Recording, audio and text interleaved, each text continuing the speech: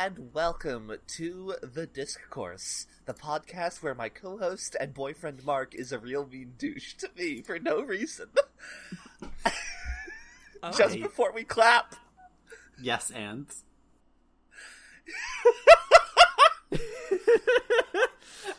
Anyway, I'm sure you could... Sorry? Go ahead. I was just going to say, I had a terrifying moment when we were doing the clap where Time Dot is literally froze at the seconds. And I was like, I hope this is this. Here we go. That's a reoccurring fear for me all the time, is every time it freezes, I'm like, I'm just gonna... Anyway, as you can tell by how much worse this opening is, Holly's back. Hello, hi. Woo! Holly's awake! Holly woke up. Holly locked the cats out of the bedroom and went to bed before midnight last night. I thought something had happened to you. Instead of being woken up repeatedly by one of my cats very lovingly sitting on my chest until 2 a.m, like a couple of weeks ago. Mm-hmm. I mean, okay, the thing is, I have been begging you to go to sleep before 3 a.m. for the past, week. And you have stubbornly refused every fucking time. And now I have something to do in the morning, so I just went to bed early. I can do that. I'm magic. I won't lie. Allow me to reiterate, you're a dumb asshole and I hate you. I won't lie. Last time when Mark said, "Oh yeah, Holly only got 5 hours of sleep," this says more about me. I was like, that's my normal amount of sleep. Oh no, Julie. No. Yeah, I wasn't gonna dunk on Holly, but I think I slept the same amount last time. Holly likes at least 8. Okay. Yeah. Man, Holly that's is a valid. luxury for me. Holy shit. God. I understand, but also I'm a grumpy, sleepy bitch all of the time. Anyway, with me is Mark. Hello, I'm here. Julie. Hello. And Jess. Hi. And this week, we have read almost up to the end of Weird Sisters, and this was a good bit. These have all been pretty good bits. It's almost like the end of the book is coming up, but a lot of stuff is coming together right now. Yes, absolutely. Yeah, we're finally Terry discovered pacing. Yeah. I was getting nervous as I was starting to read this section, because I was like, is the pacing going to get weird here, or is it going to be good? And I was like, okay, it's fine. I expected to get a weird jump or something, and I was like, I feel like something weird's about to happen. No, the weird jump was in the last reading when 15 years passed. But it's weird though, because last time I feel like the pacing was very slow, but we got all that world building stuff, and then in this one we kind of hurried through a bunch of things. So it's we slowed down a lot to speed up a lot, which I guess is fine. I think we've gotten to a good point. Almost Alice in Wonderlandian. Perhaps. Holly, do you have thoughts on the last reading you'd like to share before we go on? I don't have many, partly because all I've got, aside from the reading I did 3 weeks ago, is the episode that I listened to a couple nights ago at work. Mm-hmm. I don't have much other than... Yeah, I really love the whole flying around Lanker bit. That's cool. The first kiss, the 2 kisses between Magrat and the Fool. That was a sweet moment. Other than that, not a lot happened is the thing. Yeah. You just like old ladies doing action sequences, and who doesn't? Yeah. That fucking, the bit from Castle in the Sky, Doza rules. I love her. I love that Terry was brave enough to give us old women doing action sequences, Yeah. That's why people like Fury Road so much. Truly, yes. That's why people like Helen Mirren in the hit 2 movies, Red and Red 2. The Red movies aren't bad. Both of those hits. No, they aren't. I Okay. do love Helen Mirren in those them. movies, don't get me wrong. Yeah. I don't think I've ever heard of those movies. They're the thing. They're decent. It's about old... I almost said old hitmen, Retired, but Helen Mirren is there. Retired assassins who come back for one last job. And I forget the name of the Korean actor who's in that movie, but he's... Oh, Byung-Hyun Lee in the second one. Oh, he's yes. He's a smoke show. The Pardon fact that my he's French. the fact that But the fact that he is set up as a big bad, and then for the entire movie, he's just upset that they stole his private jet. I love that. He's great. But, anyway, on the subject of, the last episode that I was not on, I do actually have a couple things I can, or at least one thing that I can, not a couple, that I can lend fucking Holly expertise to. Mm-hmm. Oh boy. First, the subject of does Dun Manifestin ever show up again? Not really. I think the most in-depth we ever get was that bit with the board game from Sorcerer... No, the Color Light of Magic. Fantastic, yeah. Yeah, it was way long ago, which I'm kind of disappointed that he doesn't dig into that more then. Oh. But that's, Like, I mean, the gods get brought up a lot again, but, like, we don't really get a Dun Manifestin scene. Sure. And the other thing, orcs. We do in Give fact us have the orcs. Orc lore. Orc lore. So, That's one of our vocal warm-ups. God, My lore is also about orcs. that's Julie's Warhammer 40k model painting. Oh no, I don't have orcs yet, but they're making new ones, and I'm scared that I'm gonna start an 18th army or some shit, because I'm God. dumb. Oh God. I love that. Anyway, so as far as I can tell, orcs really only come up in one Discworld book, and that is Unseen Academicals, which is in the main adult Discworld book canon, is the third from the last book. Mm-hmm. I will ask that you don't describe it as the adult Discworld books, because that has a different connotation. They sell them behind a beaded curtain. Yeah. Jesus Christ. As opposed to No, the those fucking... are the Dick World books, please. Terrifying. Those are... That's bad, and B, I hate the implications of that. Mediog's Dick World books. That's her fan fiction on AO3. Yeah, God. All the world's a dick. Oh. Anyway, so the deal with orcs in the Discworld universe is that they were basically a fucking Captain America program by, some evil empire in the bad old days of Uberwald. Wait, hang on. That's literally 40k lore as well, Terry. God. Oh no. Terry. Terry? That's... Terrell? To be fair, he was a vocal fan of the Warhammer series. See, here's the thing. I'm glad you're here because I sure don't know a fucking thing about Warhammer 40k. Look at this. We have all our bases covered. Damn. Orcs in 40k were literally created by an old reptilian god species that was at war with another race of aliens. Like, well, shit, let's make these weird fungoid things that when they die, their spores go into the ground, so they never really can, be dead, because they'll just grow back from the ground again, and they'll just get bigger every time they fight, every time they survive something. They only want to fight, they don't need to eat, they're just fine. It's Let's great. go ahead Oh and get no! the low-level psychic powers anyway. They need, because we need to fight against these other aliens which have another elder god backing them, and fuck, we need psychic powers. And then, oh no, lizard gods lost, and orcs were like, well, we'll just continue on as a society, and they became soccer hooligans. The end. Good for them. God damn I it! love that end for them. That's extremely good. Yeah. Hey, Yeah. Julie. Yes. It's very, very fun that you specifically use the phrase "they became soccer hooligans," because do you know what the plot of the Unseen Academicals is? It's about soccer. Well, there we go. God. It is about bringing back the old violent sport of foot the ball and making it more palatable for a modern age. Which also sounds like the Warhammer, the Games Workshop game Blood Bowl, where it's an alternate... God, you're right. Oh my god, It's an alternate version of Warhammer Fantasy, that universe, except it's a universe where war has been solved and all problems are now fixed with a game of football, but it's still a game of football where you can have knives in your gloves and you can bring a chainsaw, which is technically cheating, but if Oh, the but cheating's Umpire within the rules. It's within the rules if it's entertaining. Right. God.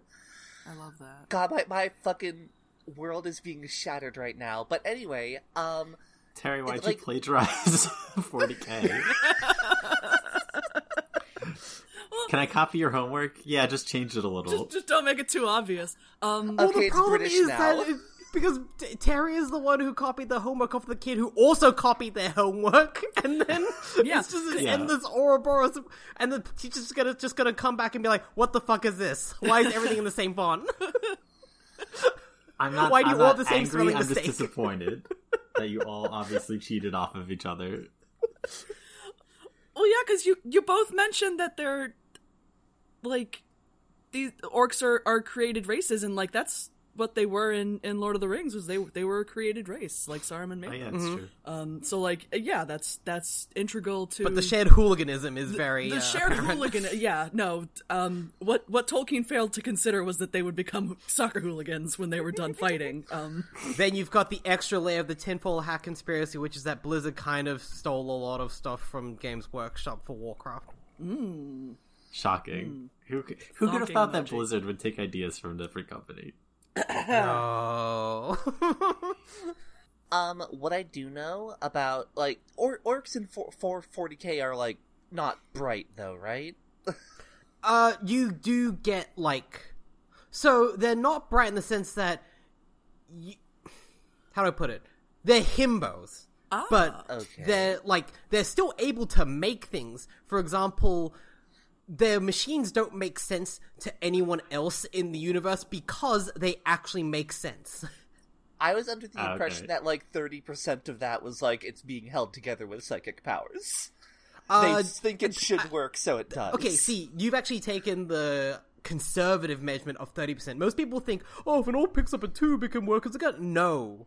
It's the fact that orcs actually believe in real mechanical design. Their things actually involve propulsion and aerodynamics. All of the human stuff ignores physics and aerodynamics. Good, great.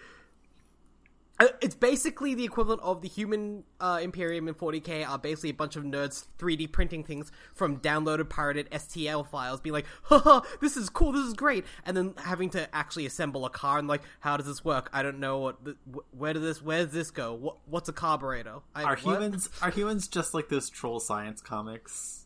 Basically, Oh my God. because like again, I think I mentioned the other episode. If we both just pick each other up, we can fly. Yeah, kind of. Like, it's kind of that. Again, I think I mentioned last episode, human engineers and, like, people who work on ships have been captured by other aliens and interrogated, and they're just like, oh, yeah, no, the machine spirit does all the work. The what? You know, the machine spirit. We sing a hymn, we light incense, we, like, wave a sensor around, and it works. What? That's pretty cool. Huh. I love that. I like that. But really, you don't need to do any of that. You can just push the button and it still works. They're just scared of things. Anyway, yeah, so, like, obviously, similarly, the old it never gets any more, specific than the old Empire, because, like, this was a millennium ago in the Discworld universe. They were like, okay, we need, like, super strong, super adaptable, tactically brilliant minds. Let's just make a whole bunch of artificial creatures. And what do you mean, what should we do in case they're not fighting? They'll always be fighting. And then they were not fighting. But here's the thing, people were still very scared of them, so essentially all orcs have been exterminated except for, like, a small band way up in the Uberwald Mountains.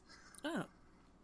And that's presumably where the protagonist of the book is from, and he is, he's like a polymath, a polyglot, genius inventor, can in fact rip your head off and tell you exactly how much force it will take to do so. Great, love it. Good for them. Love it. Anyway, yeah, so orcs exist. Goblin, he was told he was a goblin from, like, a young age, and goblins, as far as I know, only show up in the last two books, which, like, unfortunate for them. Give us goblins. Give us goblins, Terry. I enjoy a good goblin. Oh, you would love the Red Gobbo, the communist goblin from 40K who leads an uprising. Oh, good for him. Oh, for good him. for them. Do you guys know about Goblin State Park in Utah? No. No, but I want to go there. Now I'm Except curious, that it's in though. Utah. It's just called Goblin Valley State Park. It's it's out in Utah, so it's a bunch of rocks. But Is this just like how there's a Hell, Michigan? Like, it sounds cool, but you get there and, like you said, it's just a bunch of rocks. I mean, it's some. Oh, these rocks are cool. Yeah, there's some cool looking rocks out there in Do Goblin they have Valley. sunglasses on? No, they look like little houses, kind of. Like Okay, that's legitimately cool shit. goblin houses, perhaps. I'm putting a picture in the Discord. Yeah. Holly, you've left out the best part about this Discworld orc, and that is his name. Oh yeah, I specifically did that. It's Mr. Nut. with two T's. Oh boy. I think that might beat out Orcomedians from 40K. That's pretty good. Has anyone told him what the implication of his name is? What the connotation No. is? Do you think he knows? He crossed over from the Dickworld series. Oh, you're right. No. An ambitious endeavor by Terry in his later years. There's like a romance subplot in that book, and all I can fucking think of now is the Simpsons. Come on, Marge, it's like kissing a peanut. Oh God. no. I think that was it. The other thing is, like, when you were all talking, I need to burden you all with his knowledge. Cool. I love this. I'm always into this.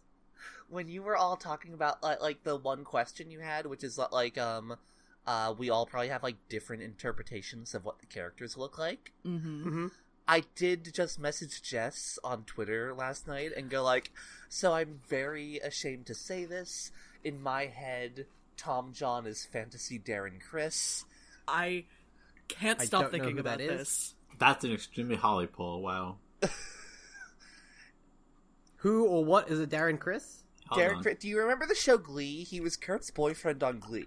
Before then, though, he was in The Potter. a very Potter musical. Oh yeah. And he did stuff with Project Star Kid or whatever that was called.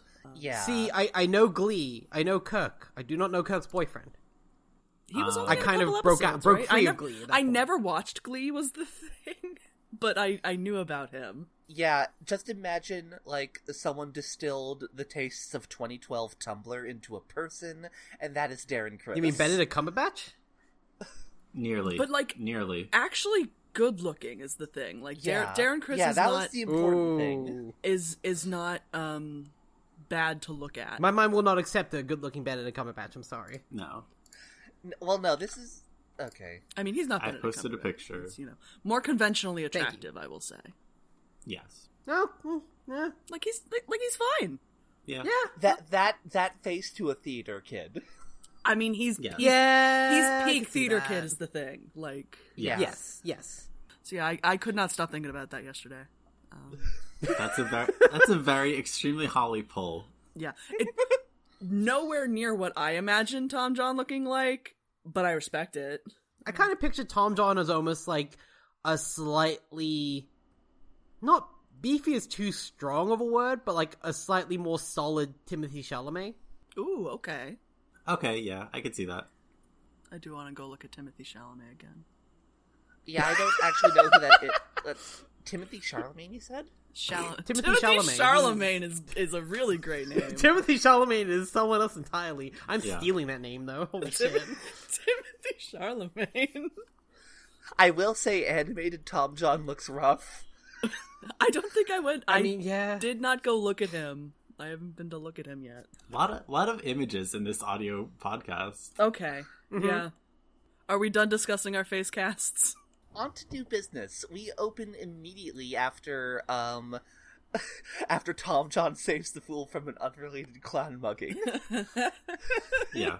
I was laughing so fucking hard during that bit. Oh god, it's so good. It's really good. I just thought someone was mugging a clown. I literally did. Just a lot of clown crime in my life right now. In the Discord, they don't say "I love you"; they say "clown mugging," and that's beautiful to me. But anyway, Tom John, Huel, and the Fool are all talking. The Fool's like, oh my god, thank you so much for saving my life. Is there a tavern open where I can, like, treat you to a drink? And they're like, fucking pick one. There's so many. There's about 1,000. As far as I can tell, that one's the only one that's ever closed. And then the Fool, after, like, spending 30 minutes with them, just turns to Huel and is like, you're a dwarf, right? And he's like, it's the height, isn't it? Uh-huh. Mm-hmm. They do go to a dwarf bar, is the They thing. do. Yeah. I like, oh, are you a fool? It's like, yeah, it's the bells, isn't it? Yeah, the bells too. Yeah, and the bells. Yeah. That's great. The bells, yeah. Yeah, I thought it was weird they went here because, like, they talked about it in the last reading, and they kind of touched on it and then dropped it, and I was like, oh, okay, we're not going to get to see that, and then they just did it immediately after that. I feel like it was almost certain, because the Fool was paying, and it was definitely his idea to go because Huel was there. I will be culturally sensitive. He will love this. Right, yeah. maybe I love the discussion of the lyrics. Oh, it's...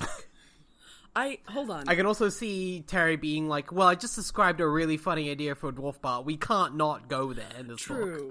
Yeah, I guess But the thing so. is, like, in the conversation that like Tom, John, and Huel are having before the clown mugging, like, Huel comes close to, like, telling Tom John, like, kind of the way you talk to me is disrespectful, like, but Right. like here he Yeah. plays right into it, where he's just like, oh, now, yeah, I guess I'll take these two to a fucking dwarf bar, and I'm just like, do we have to go here? Like, Yeah. I don't know, because yeah, I'm not a fan of this scene. Like, I don't like this scene very much. I felt like we dealt with this and, like, we had decided on how this is going to be portrayed in this book, and then, like, I feel like this is just the opposite immediately. Yeah, because I also think, I don't know if I'm using the phrase false equivalence correctly, but I feel like Terry kind of draws some equivalences that are not, like, cool later on when Tom John's doing the acting stuff, and I'm like, I'm not into this. But so they're hanging out, they're getting drunk.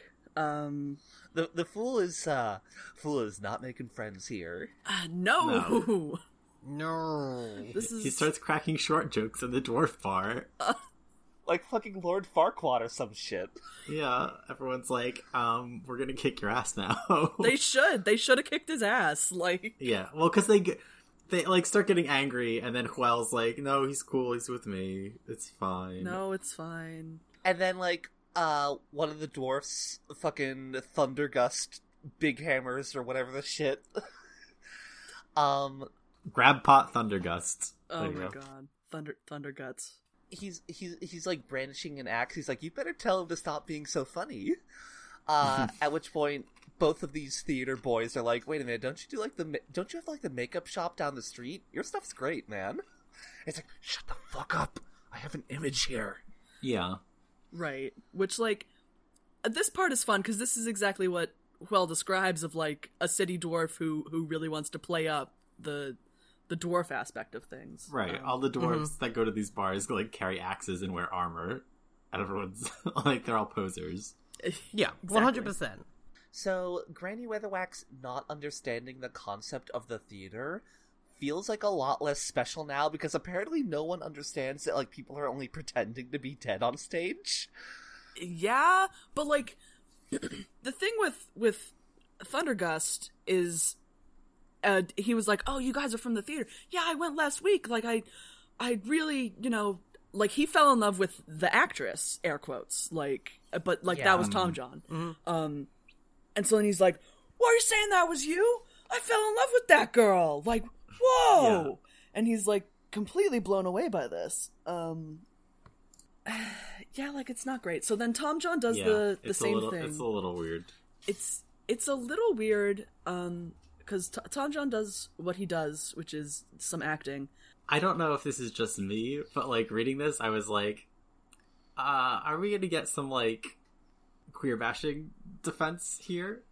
Like, I thought we might get that, like, thankfully we kind of don't. He, like, just lets it slide immediately. Yeah. But, like, Tom John does a monologue and makes everybody cry, and it's, you know, that's the saddest thing I ever heard. Oh, wow. And yeah, Huel's like a, you know, a good actor can be, or someone says, you know, a good actor can be anything. And then, like, Tom John, like, kneels on the floor and puts his shoes in front of his knees and pretends to be a dwarf immediately. And I'm like, what is this? I'm like, yeah. I'm like, I don't get this. I don't get that It's weird. we want to say that these are the same thing and that it's fine to do, but like no one has a problem. I will say this, mostly because it's delivered in the way with Tom John, especially in his weird power of that he can imitate anyone and he Right. can Yeah, always that's what I give the was perfect reading. delivery. That to me is like, and I've reacted this very similarly. When a white person can speak Chinese fluently, it impresses every Chinese person in the room, Right. no matter what. Not if you're ordering at a restaurant, but if you bring it up in like a casual conversation. If you especially do it in front of like mainland people, if you like on the mainland, if you actually go there as a tourist and do that, you will actually get some people asking you to just say random phrases. Oh, Right, sure. okay. It's similar to how I've had a friend of my friend who is currently overseas as a lawyer in Japan. He is very white American, can also speak decent Japanese, and again, he gets a lot of questions, like just to Right. say things because it's not common. It's like to them, it's kind of like this weird thing of whiteness is still prioritized because that scene is cool, and then you being able to literally talk the talk is like, oh shit, like, how did you do that? Okay. Yeah. Because it's, to me, especially after, like, the reaction of, well, this was a boy playing a girl in the theater. Hey, I can also play a dwarf. Like, especially after the conversation part, we just had yeah. about fantasy racism, I'm like, you can't put these two things next to each other. Yeah. I'm like, 'cause I think that, yeah. Like, because that's part of it, because, like, we have, like, this serious conversation about it between Huel and Tom John, and then we just do all of the, like, stereotype, like, fantasy racism things, like, I'm like, yeah, then we immediately. still just go do it again. And it's like, that's a different, like, not flattery necessarily, but, like, impersonation is not less racist than, like, calling someone a 100%, slur yeah. as a term of affection. Yeah. Like, Yes. Yeah. that's, This- those two things are different, but they're both not good. Like, This is just Tom John doing, like, short face. yeah, I was gonna Like- say dwarf face, but I was like, that's just why. It's pretty uncomfortable to me. I don't know. Yeah, it just, I guess the way, like, similarly, like, to what Julie said, like, I, like, when it, like, talked about him, like, scrunching up his face, and, like, suddenly everyone looking at him was like, hey, where'd that second thunder gust come from? I thought it was, like, part of, like, the, yes, yeah. mostly supposed to be, like, the whole supernatural, Like, like good Yeah, acting like, it thing. is magic, but just, like, having it in this book is, like, Yeah. weird. And this is, it's not a criticism on a, like, an in-world level. Like, obviously, in-world, there's story reasons for this. This is a metatextual criticism. Like, I'm like, Terry, why'd you do this? Like, directly at Yeah. Terry. I'm like, you wrote this scene. There's a way that this scene could have gone that it might have been okay, but, like, the way that you've written it, again, I'm not sure if I'm using the phrase false equivalence correctly, but, like, it feels like you're drawing parallels that don't stand up. Like, yeah, it's honestly, and then I get past this scene and this book goes back to being great, where I'm just like, Yeah. this scene, I not into, no. But, like, so while he's doing this, the fool's like, oh, you guys Wait, are fuck, actors. you're from the theater? He's like, oh shit, that thing I was doing. I gotta you're talk the to theater you. guys. What a coinkydink. Hey, would you like $200 fucking dollars? Which is a vague but large amount. We don't get much into fucking Discworld economics. $200 is a vague yet large amount of money. It's, I think, 200 silver pieces, is that what it is? Something Yeah, like 200 that. silver pieces. Right. So it might not be dollars, right? Sorry. Well, because they mention, like, the fact that their typical audiences are paying in basically half a penny's worth, which would be copper. Right. So Yeah. I think it's kind of going back to, I think dollars is not a bad equivalent, mostly because Eventually we get Ankh-Morpork dollars. And well, that's, it's not I think... it's not only that, it's because of the fact that, like, in the actual time period of Elizabethan Shakespeare with the Globe Theatre, people were paying literal, like, pennies. Yeah. Like, a penny for a show. Right, So I think... And then when you get to things like the first folio, which is the first limited printing of all of Shakespeare's plays, that was like £60. Yeah. Which is like, oh my fucking god, yeah. you cannot, like... What? Oh, that's A just whole all the money. dollar? Yeah. 60 of them? Wow. Like, It's, yeah. all you really have to know is that it is Duke money. Yeah, it's Duke like- money. Like, Yeah. It's them Yeah. getting paid directly by royalty, so it's a lot of money. yes. Only the 6 richest kings of Europe can afford all of Shakespeare. There's buying the Wu-Tang Clan in a CD at your store, and then there's being Martin Shkreli paying king money for that fucking record. God. They bought it on, like, an imported Blu-ray, and now... Oh shit, it's on Laserdisc? yeah. Damn. They get drunk and pass out, and then the next thing we get is Quell, like, waking up with a hangover, like, on the floor. And Tom John is discussing doing this play for the Duke with Vitolier. Hold on. I want to call us out for something that I bless our listeners for, like, not correcting us on stuff. This man's name is Vitoler. There's not an I in there. Like, Oh, yeah. Fair. I think I said Yeah. it as Vitolier and I just kept doing it because maybe I misread it and we just all started doing it. But I was No, you're listening to right. the audiobook and his name is super not Vitolier. It's unchangeable now. It's true, his Yeah. name is Vitolier, sorry. Here's the thing, I just do that sometimes as well, also with reading things. In my brain, he's been Vitolier for approximately 10 years. Fair. And then you said Vitolier, I'm like, that does sound better. Well, yeah, because I was just like, oh yeah, he's a fancy acting man. Obviously, he has a fancy acting name, not the name Vitoler. No, he's a dirty, smelly, old, gross But he's acting man. able to He's put on not the a airs of a fancy acting man, so his name is Yeah. Vitolier. It's like keeping up appearances. It's her name isn't Yeah. Mrs. Bucket. Like, Okay. That's his stage name. God. But anyway, he's like, okay, not gonna tell you you have to do this. I owe some money to the mob, okay?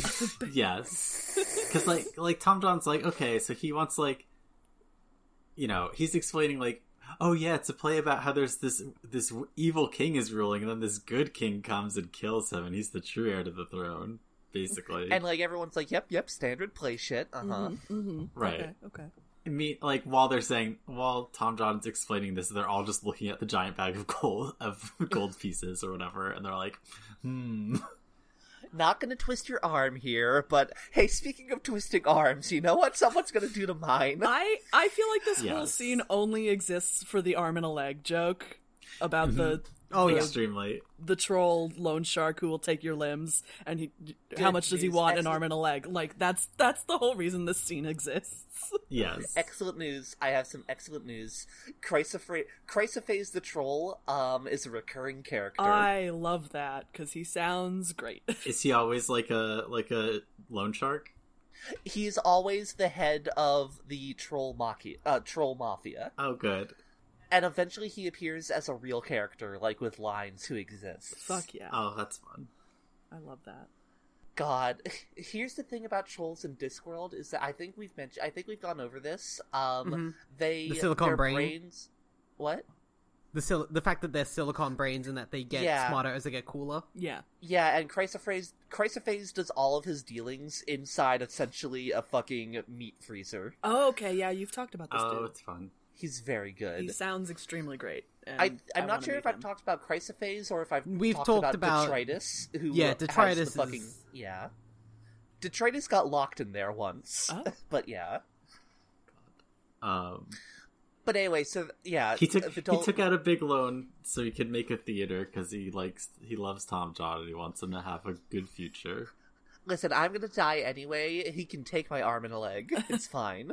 What I love is he's like, yeah, but I did it for both of you. Like, Tom John deserves a great theater, and Quell also deserves a great theater that's technologically capable. Trapdoors and wave machines. Yeah, and... they're so keen on the fucking wave machine. They love their stupid wave machine. The only thing that Huel is more keen on than the wave machine is ghosts, apparently. Yeah. Oh, I love this so much. This is such a mood. Everyone's like, well, your last 5 plays have had ghosts in them. And he's like, I fucking love ghosts. What do you want from me? Relatable. Ghosts are great. Holly, every single piece of media you've ever written has incorporated an airplane. I'm like, yeah, bitch. Truly. Huel's just kind of like, I don't know, do I want to take this money and do this commission play for this guy? I don't know. And like, this is something that I kind of wish we did a little bit more of, because we were talking about this off recording, about Quell kind of being like a character that Terry projects all his neuroses about writing into, of just like, I have this hell brain full of all these ideas and I have to put them together and it's hell. Or well, as you may say. Alright, see ya. And like, definitely I think there's a little bit here about like maybe like an artist's responsibility. And not that this is something Quell knows, but that he's rewriting a historical event. Well, actually, no, because he did think about that in the scene in The Mended Drum, where he's just like, oh, it definitely didn't actually happen like this, but like, I made it like this. And like, I kind of wish we dug into that more, because that's always very interesting to me, is you know, what, if anything, is an artist's responsibility to the truth, you know? Yeah. We do get a little bit more of that in this reading, specifically with Granny later on referring to the fact that, like, why does the world need more history? Yeah. So many things have already happened. Why are you inventing new shit? It's basically magic, except it's magic by normal people. They don't know the rules of magic, and they're just doing what the fuck ever. That's fascinating to me. Like, I like the way like the wizards would be super dismissive of that shit, and Granny is fucking horrified. Right. Yeah. Yep. Right. Yeah, the fact that Granny's just like, oh my god, people are being incepted with ideas. Mm-hmm. Yeah. Spoiler alert it's headology. For Guards, which I think is the next book we're reading. Isn't it Pyramids the witches next? I don't know where the book containing all of the fucking information on oh wait, no, it's in this drawer in front of me. Mark put it away, which means I can't find it. Oh. I don't know, but anyway, the plot of Guards is literally regular people doing some magic, and it goes terribly wrong. Ooh, that also, sounds no, fun. next is Pyramids. Okay, yeah, because I was like, I bought like the next few books, and Pyramids and Guards were 2 of them, but I don't remember, you know, obviously order. So like, I that's interesting to me. Is no, definitely, yeah. That like, you know, it's something I kind of wish Terry dug into a little bit more, because like it's kind of there. We definitely get that more and more, and him developing his actual like opinions and way of expressing them later on. Because, yeah, that's kind of the thing when it comes to art, is that it is intentionally made, no matter which way you dice it. It's not random, it's not naturally occurring. People made decisions about these things. Exactly. Yes. Yeah. Well, guys, we just decided not to have any politics in this play. Actually. Oh, Jesus Christ. It's just for gameplay Fantasy reasons. Ubisoft. I was literally thinking, like, 2 days ago about the art video games art debate, and I was like, oh my god. I was like, you can tell they are, because everyone involved does not want like Don't think about this, please. Mm-hmm. That is how you know it's art. Video games are art, but art is not a qualifier. It is not a sign of something being good. It's just art. Yeah. It's a noun. I can shorten that. Video games are art like the Marvel movies, derogatory. Well, yeah, because it's like there was. Film is a 200-year-old medium at this point, but it's still a relatively new medium. Like, there was a debate back then of can these be art? Like, and it's yes, they can. You can judge them all as art, and to varying degrees. Talking films were argued initially as being like low art, Yeah, or not exactly. even being art. And so then I'm like, well, video I games cannot wait are... until we get to fucking moving pictures, because we're Same. gonna have this whole conversation again. Oh fuck! I'm very grateful that we get to have this whole conversation again, but it's I love to just have the same conversations over and over. But then like video games are probably the newest art that we have, in terms of creating new media, just completely different forms of media. And so it's like, it makes sense that it's going to go through this same phase, and eventually we'll all say, yes, it is art, but not all of it is art, but it can all be judged as art, Did someone at some point make a somewhat calculated or purposeful decision to create something with aesthetic value? Mm-hmm. Yes, it's art. Guess what? It's art. Yeah. It's art. It's all art. It's all been art. Always has been. Huel goes into a fucking fugue state and writes a trillion words. None of them are good. God. Yes. Oh, I love all of the corrections in his own shit. I love all the edits. A play in 5, 9, 6, 8? No, the fact that it goes 8, 5, 6, 4, 3, 9.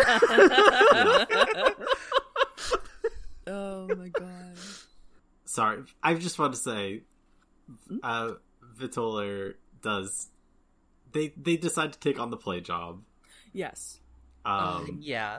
And like Huel is like, oh, I'll take some of the younger boys and Tom John up to do. Like, we'll have some fun. we'll They need act some our way over practice. there. Well, Road trip. literally, Yeah. we'll go on a summertime acting road trip. And I love that so much. Because, that's... We're I love- taking we all the can't- understudies. Yeah. Listen, we'll take, the D-list, and we'll just go up there. We'll take fucking young Wilkins. Maybe he'll talk right by the time we're done. Young Maybe Wilkins. he'll stop stuttering by the time we get there. I love that. Yeah, that's very charming to me. And I wish we got maybe another scene with that. I would kind of wish that was drawn out a little more of their journey. But we gotta. That's not necessarily where the story is. We got bits to do. We got to get to them. It's true. We got bits to do, we gotta get Also in there is the witches are spying on Top John again, and they do a spell to bring him back Oh to my Lanker. And they fucking vegan substitute half the shit in here. I Oh, love it's this. so good. This is Yeah. so funny. They either vegan substitute or Nanny just didn't have it. So yeah, this is. Oh bullshit. yeah, no, Shut it's the it's fuck like when up. you're googling shit, oh shit, what's an equivalent to a Chipotle and adobo? I don't got that. Oh, I Yeah. don't have that. Whoops.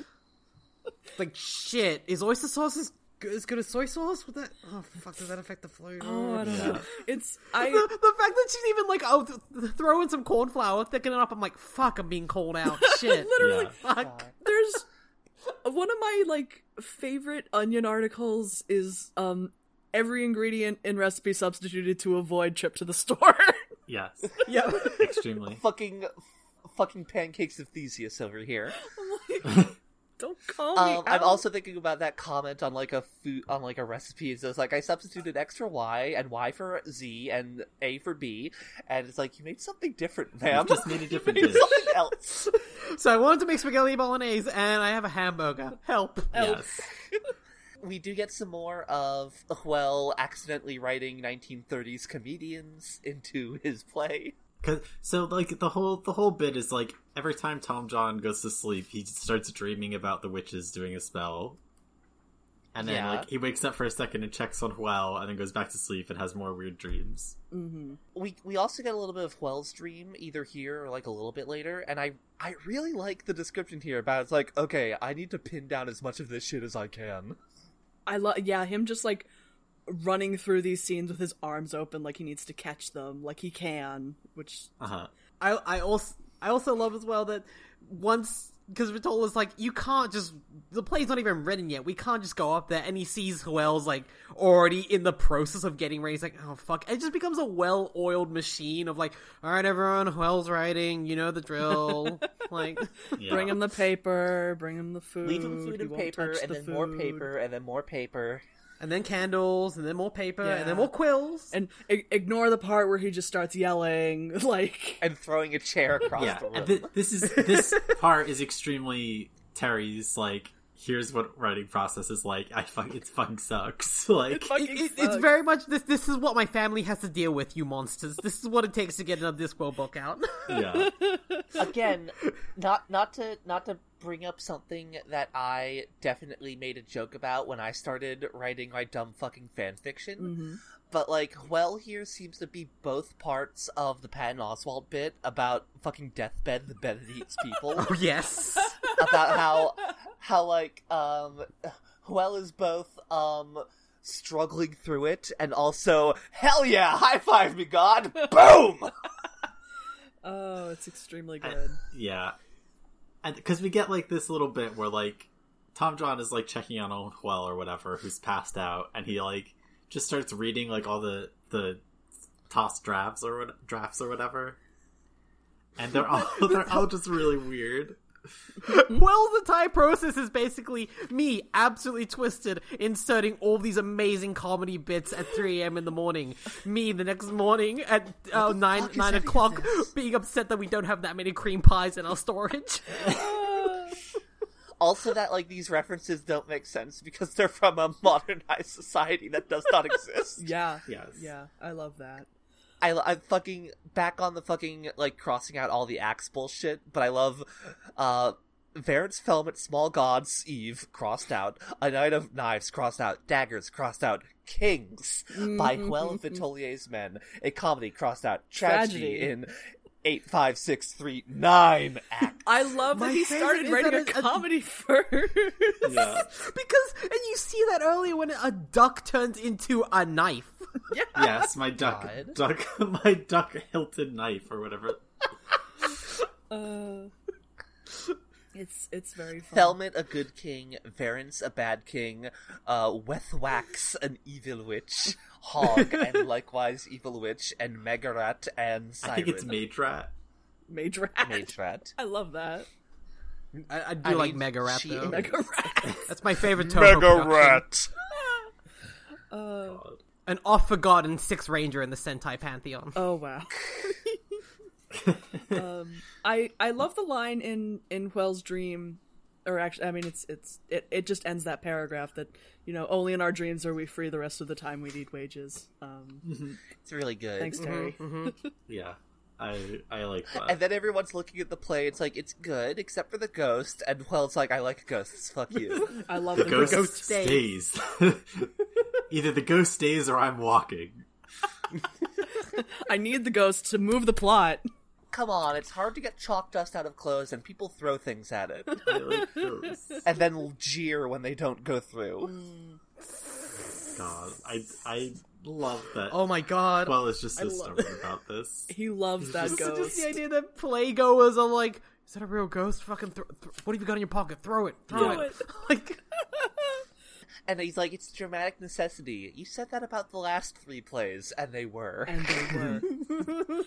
The ghost is always a And dramatic then finally he's like, I like ghosts, fuck off. He's like, fine, I admit it, I like ghosts, I think they're cool, and I want to have them in my plays.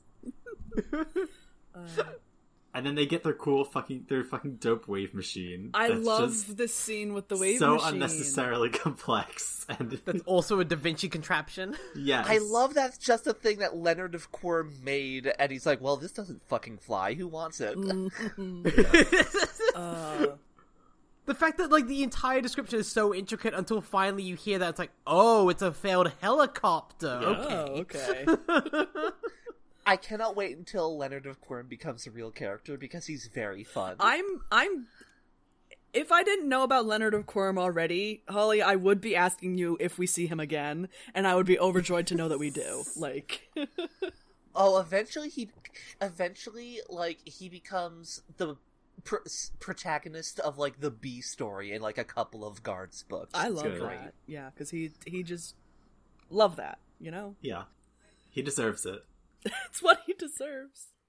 I think his biggest role is in Jingo, where, like, he goes with the patrician and, like, the fucking comedy relief guards.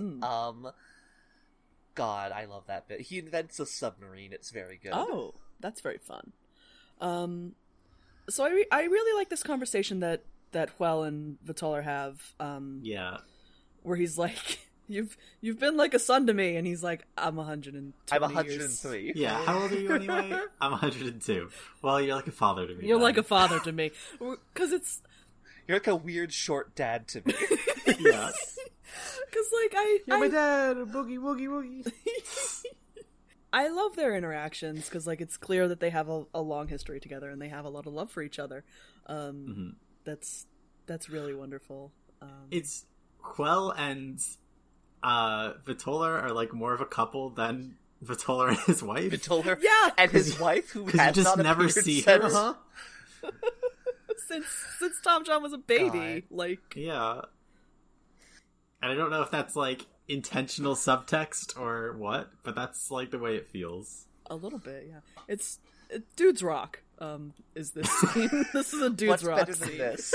What's better than this? A family can be a playwright, a acting troupe dad, his adopted fantasy son who's Darren secretly the Criss. king, as well as that dad's 102-year-old dad, brother, son, dwarf playwright, constantly being bombarded by inspiration.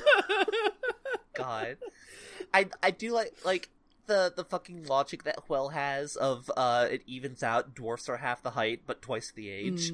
Feels like that's just a win for dwarfs. That, you know? Yeah. That seems fine to me. Short kings. Truly!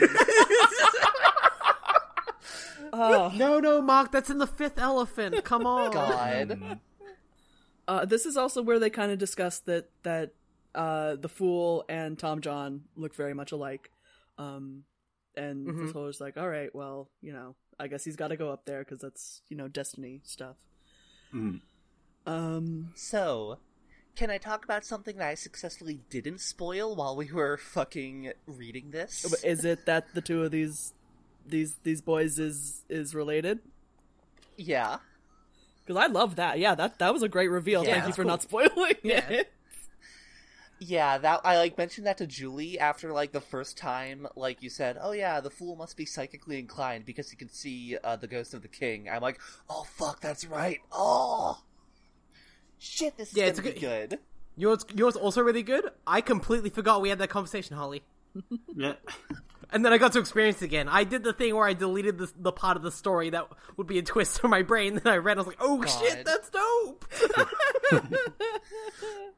But yeah, so like basically Terry's whole line about like the psychically inclined is like there to both explain the witches and also keep this a secret for 2/3 of the book. Which I think is great. That's super good. It's also some Shakespearean ass shit, you know? Yeah. I love Destiny, it. etc. So it's not specifically like brought up here. It like won't be until like the end of the book.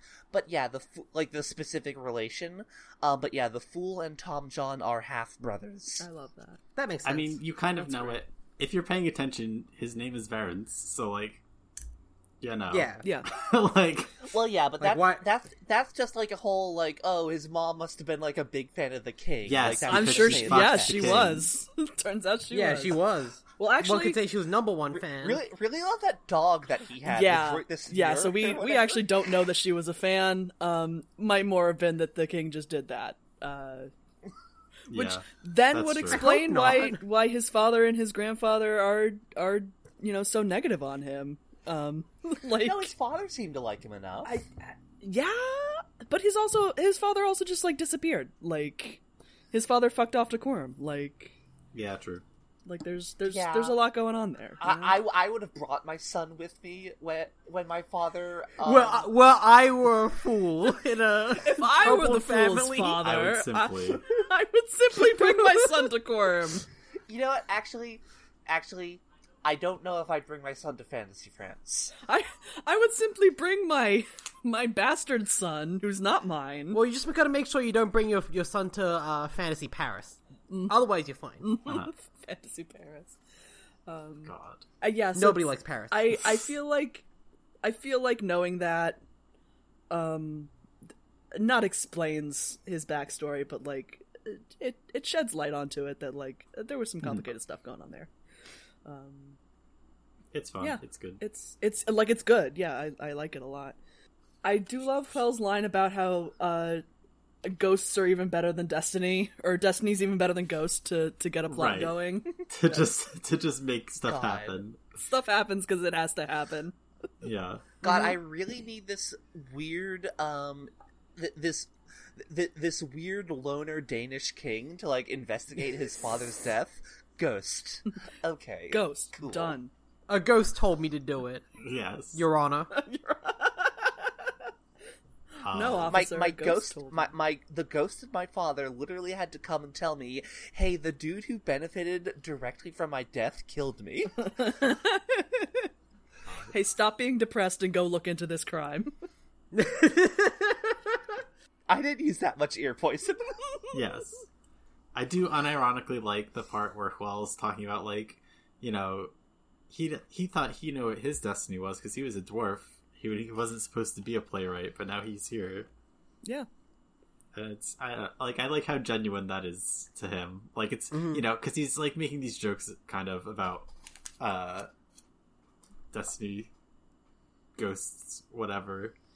But also, he's just having a nice character moment where he's, like, we find out, like, his stance on it, and it's cool. Yeah. I'm not asking for spoilers, but, like, this is probably the last we see of Vitola, right? Like, we're not going to see him again. I think he shows up at, like, the very end. Okay. Of the book. Like denouement. Either he shows up, or it might just be Tom John. I don't quite remember. It's been a while. Sure. Okay. Because, like, yeah, this feels like a goodbye to this character. Like, we're... Yeah, I think it's just Tom John at the end. Yeah. So yeah, I think this is goodbye Vitola. Goodbye, Vitola. Yeah. Vitola died on his way to the disc. Damn.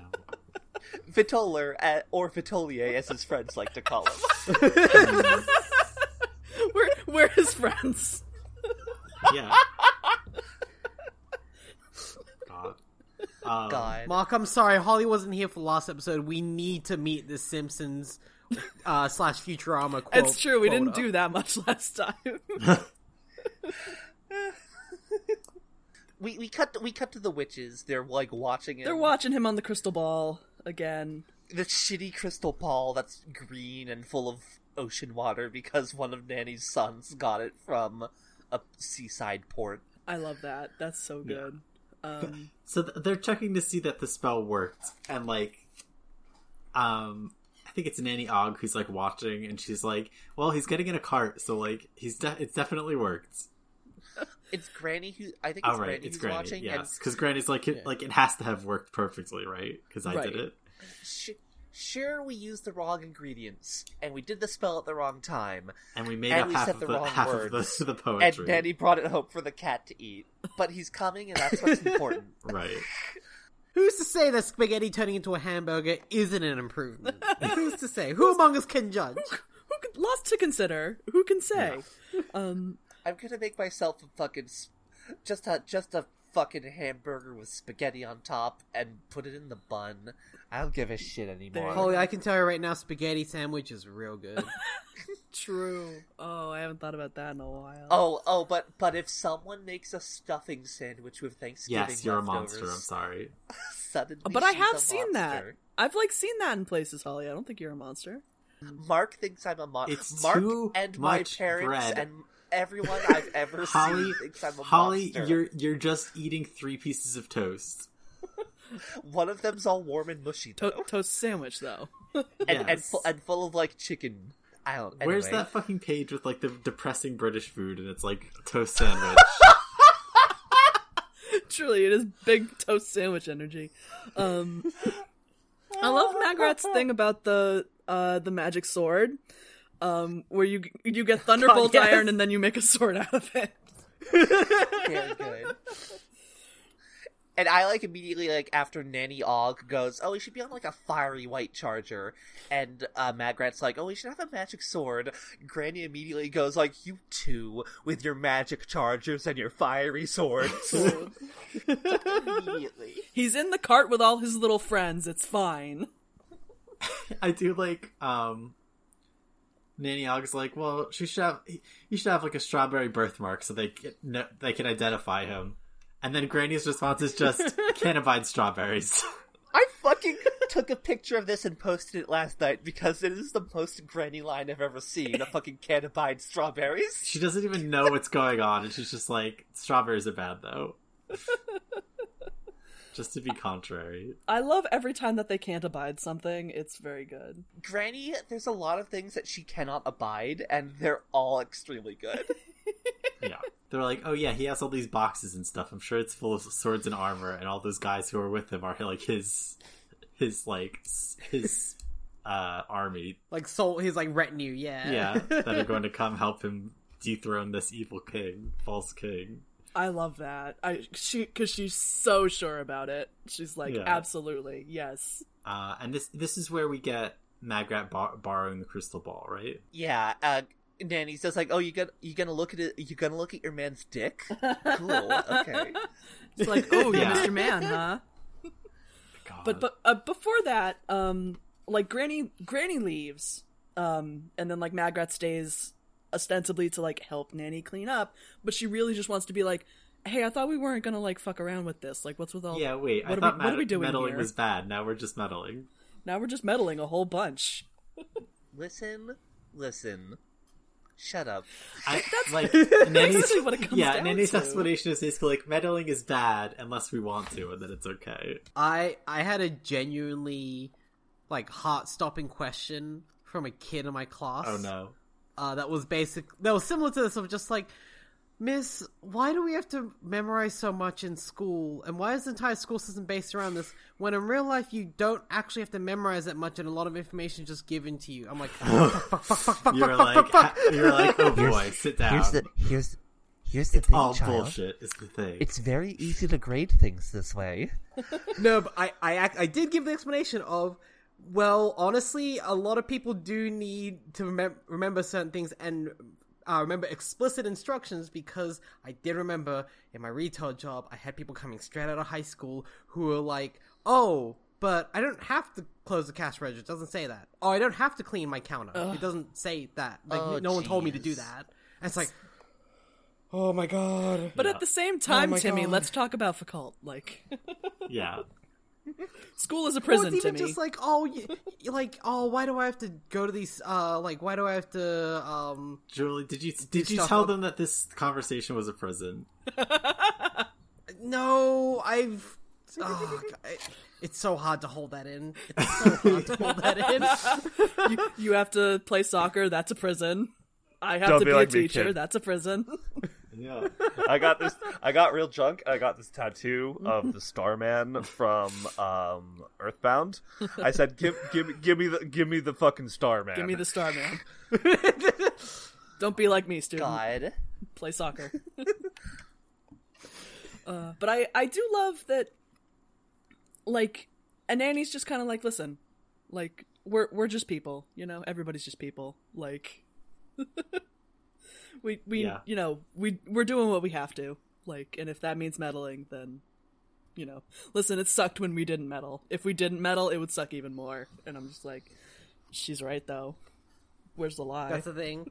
Yeah. There's no such thing as neat and tidy rules. Exactly. Yeah, exactly. They're yeah, we're breaking the rules, but we're doing it for the right reason, so it's okay.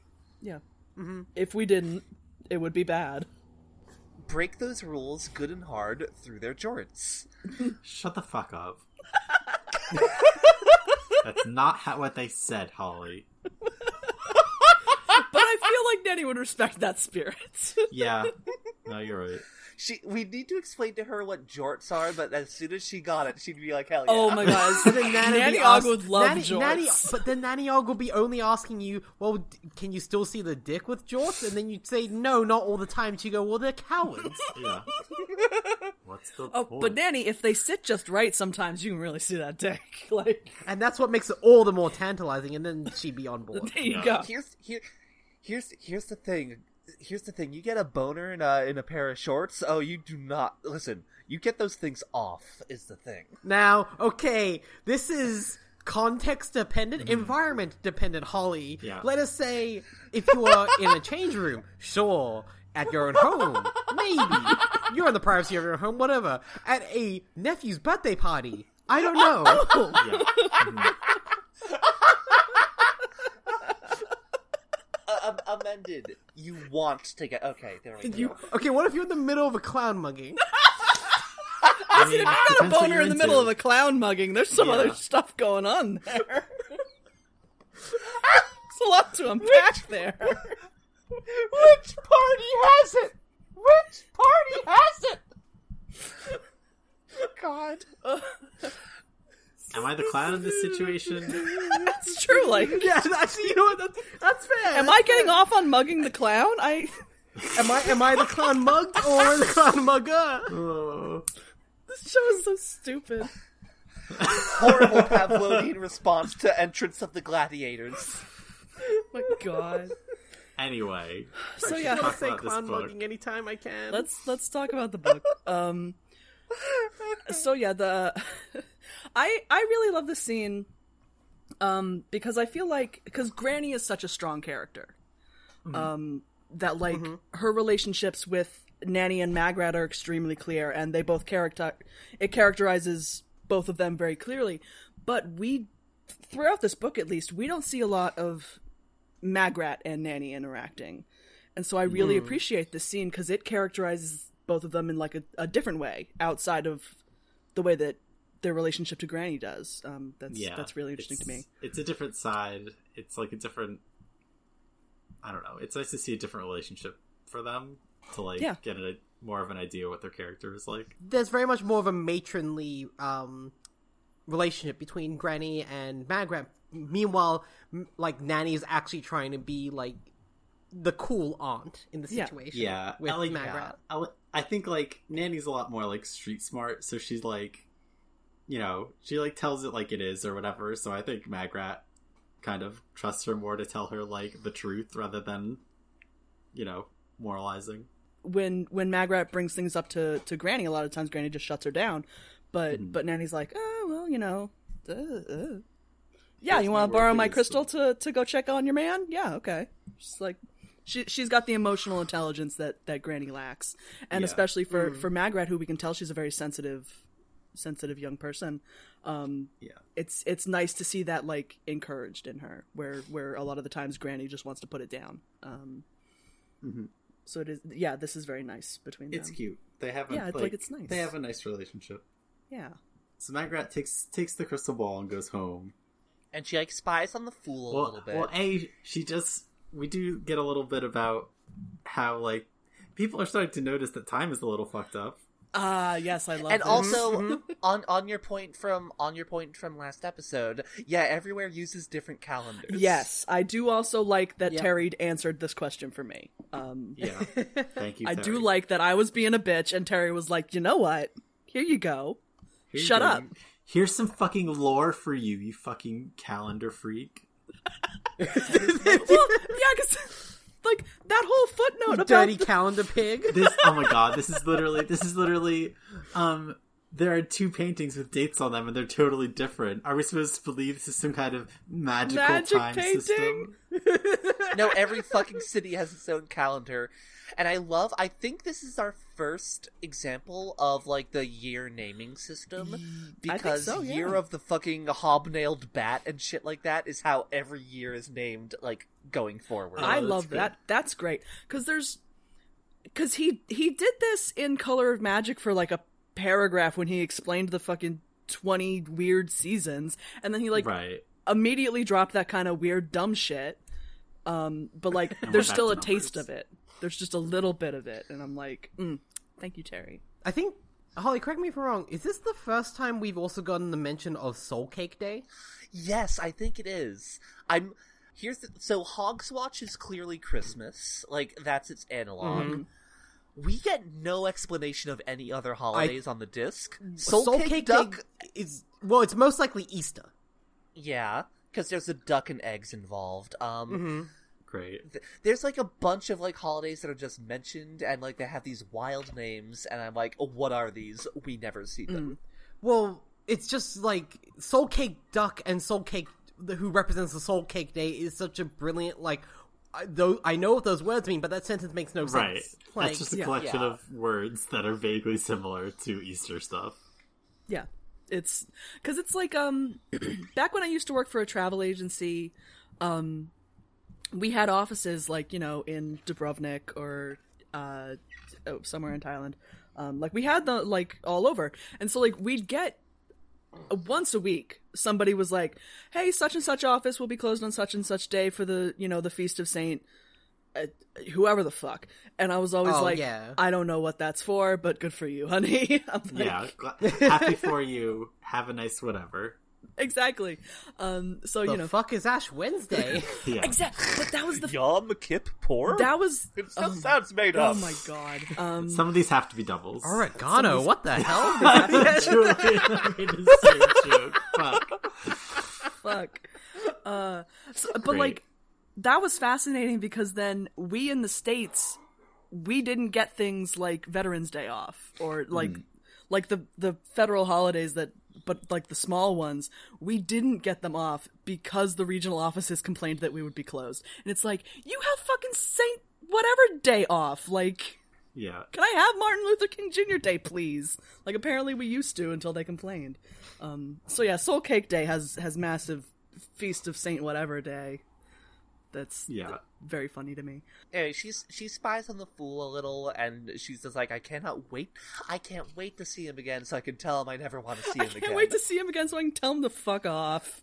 She's literally like, God, True fool, God, love. fool, you're so stupid.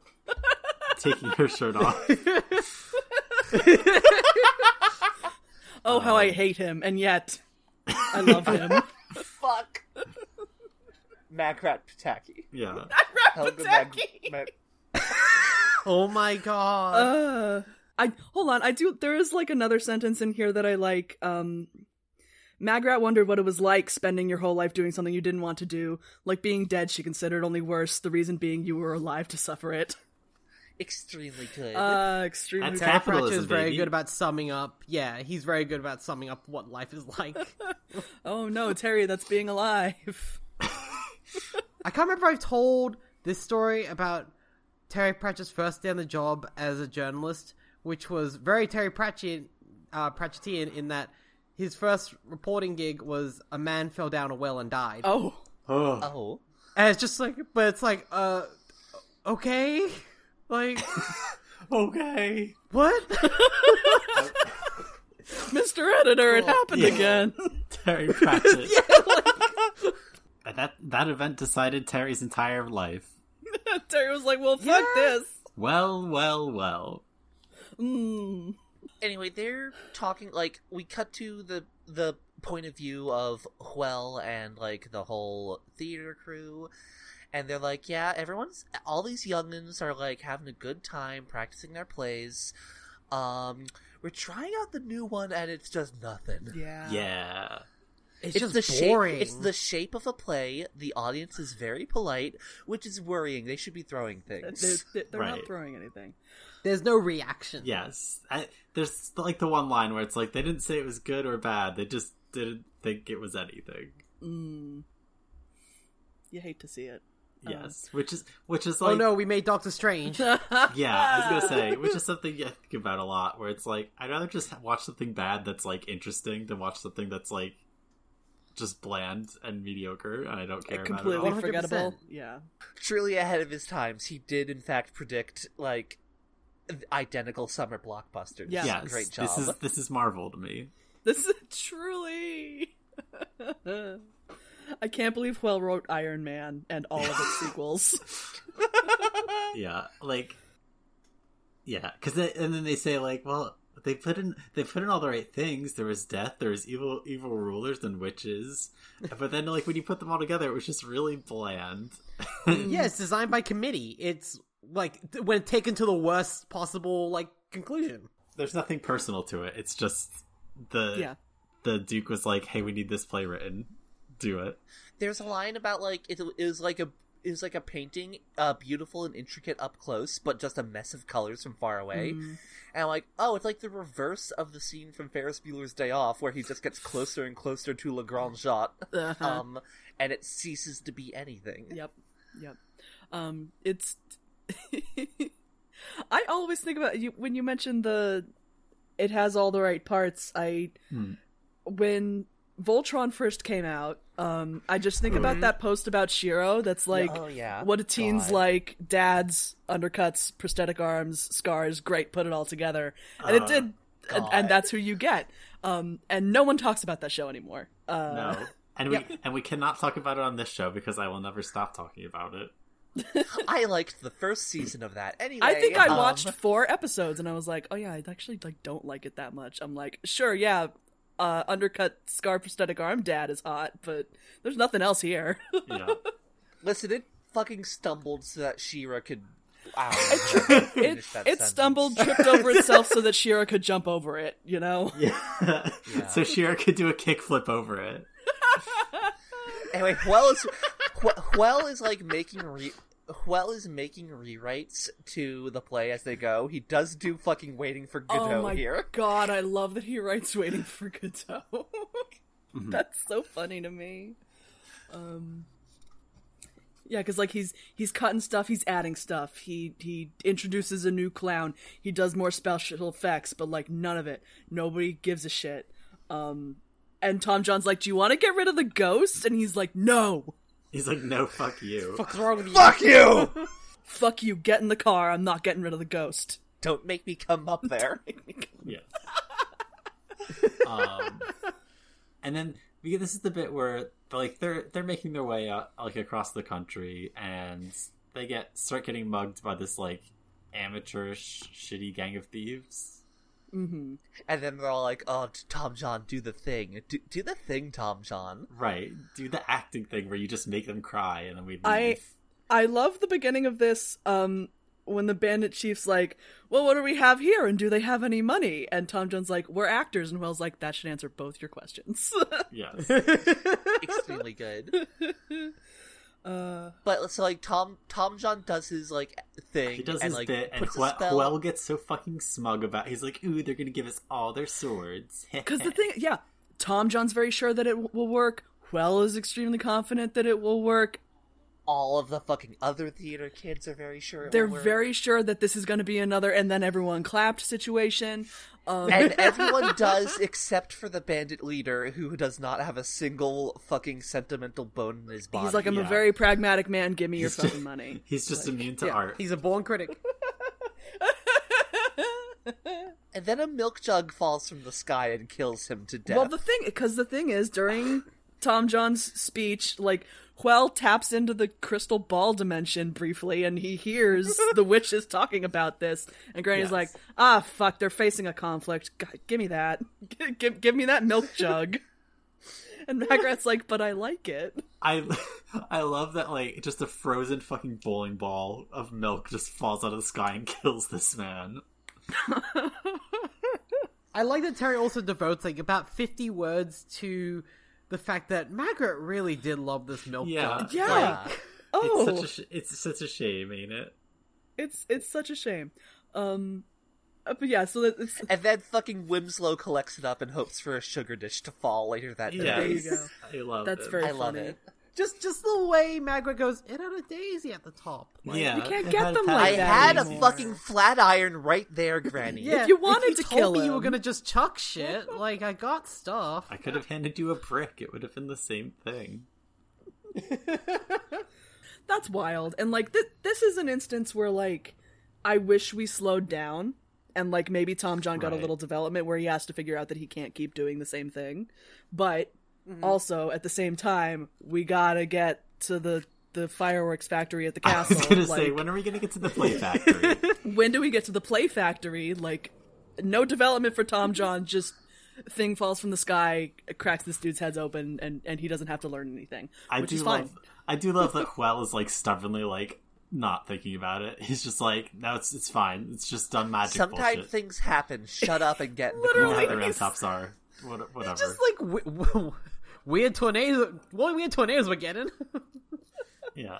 I do love the amount of shut up and get in the car that Huel keeps doing. Like, It gets more and more as he gets more and more upset with the wood gathering. oh my limits. god, the wood Yes, gathering that's the bit. next bit here, because this is where they're So fucking traveling good. and they get lost, and like the witches are watching them, and Granny starts getting impatient.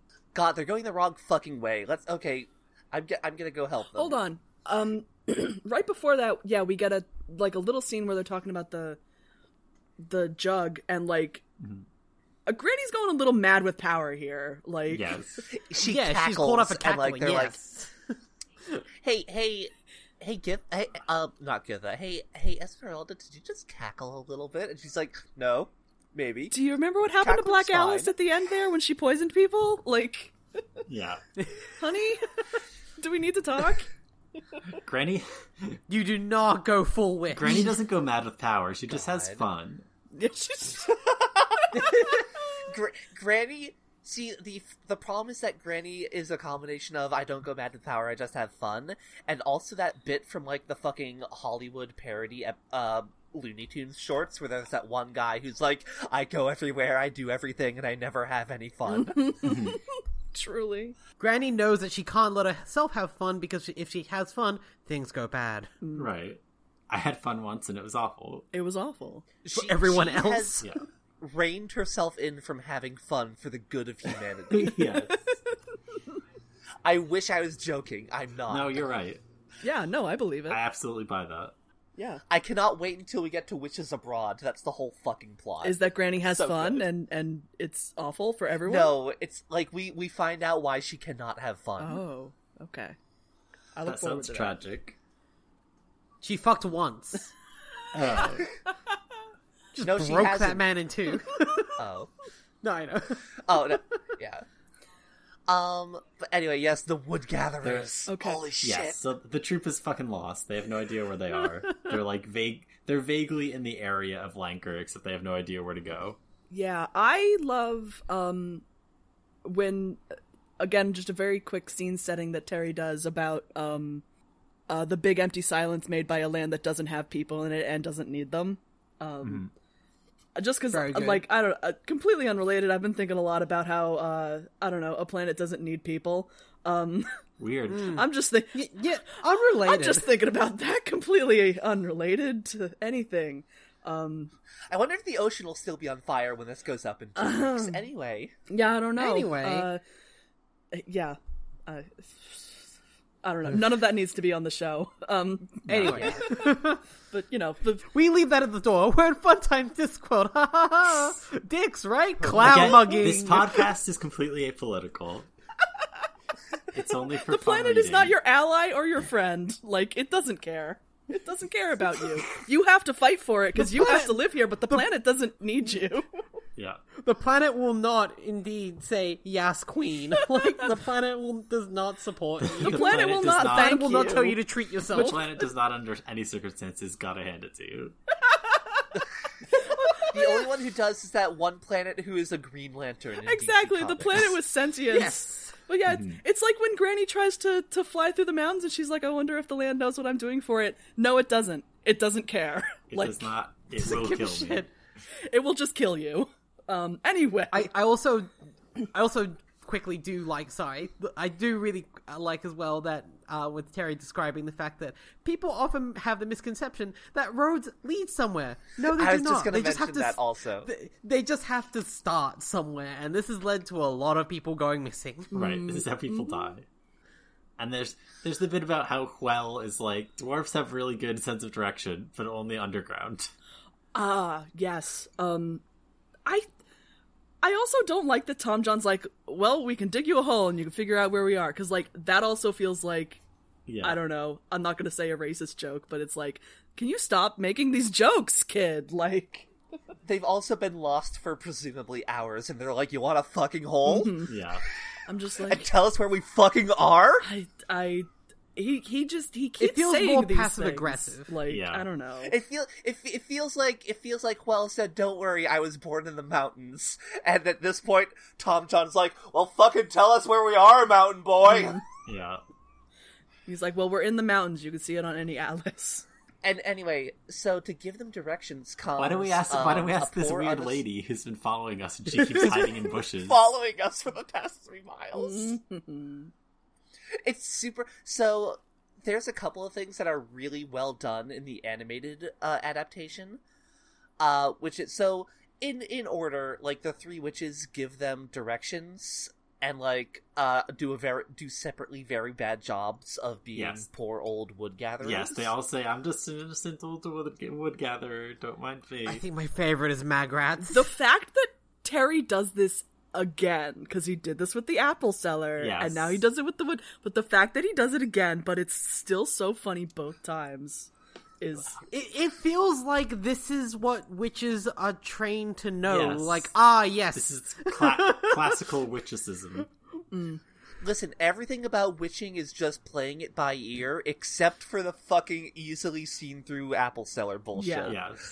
I love it. I think it's so funny. And I loved also that, like, the acting troupe responds to it with their own, like, part, where they're like, "Oh yeah, we're supposed to, like, help you across the river, or, like, give our food to you." Well, yeah, because it's you have to help the old crone and be nice to her, or else she's going to turn out to be an evil witch and she'll curse you. Like, right. Terry loves to play on the fact that we are a social species and thus we have created a bunch of bullshit rules. Yeah. Exactly. Everyone has to do the constructs. Like, everyone's just doing the constructs, but it's clear no one likes it. Like, yeah, everyone knows it's stupid and not real, but also you're still gonna do it. Like, you have to say, like, at some point when someone tells you to have a good day, you have to say, "You too." Uh-huh. Yeah. Or further embarrass yourself at one point when when someone serving you food goes, "Enjoy your food," and you say, "You too," and you realize, fuck, no, hang on, the social script. You betrayed me. I can never come to this Olive Garden again. I can never return this- here. Yeah. Yeah. As a former retail employee, I always say, "Have a good day" first, because I can then see the actual, like, gears turn and people have to go, "Wait, fuck, hang on, you beat me to it." I do that all the time on the phone God. when I'm, like, talking to whoever, and I'm like, "Yeah, okay, have a good day, bye." I talk to the cashier at Quick Check like I'm talking to a customer at work. There's no distinction in my mind. Zach's stepmom has, like, when I first was visiting them, when we were just chatting at dinner, she actually brought up the fact that she was like, "I keep asking questions every time you eat. Can you tell I used to be a waitress?" Mm-hmm. Like, every time you put, like, it's just the rhythm you learn. Yeah. Like, the weird things you pick up. Absolutely. Granny gives them directions. She's like, "Okay, well, you went too far. You have to go back, like, a few miles and take a left." And then they immediately get lost again in the woods. Every direction they give just involves turn left here or turn right here, and you see rocks. Yeah. It's Yes. like, no, hang, but Yeah, you gotta God turn left fucking at the damn big it. weird rock with a crack in it. Right, and then there's a bunch of rocks. I think this is my favorite way of doing this joke. The only other time I see this joke done as well is weirdly in The American Office, when at one point a character gives a description like, "Oh yeah, to get to my family farm, you gotta go down this highway and then turn left at the big dead possum." And like, what the fuck? And then later on they go, "That was actually really accurate." Like, I could not miss anything for a mile.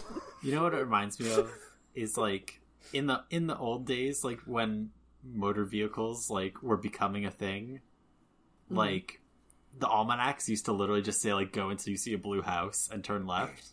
I've never watched The Office, but, like, I don't know what the context of the big dead possum is. And all I can think of is, like on the drive through, like, to, like, when I drove from my old house in Massachusetts to New Jersey, like, when Mark and I were looking at apartments, I was like a fucking landmark that I know from, like, years of, like, driving through Rhode Island is the fucking big blue bug.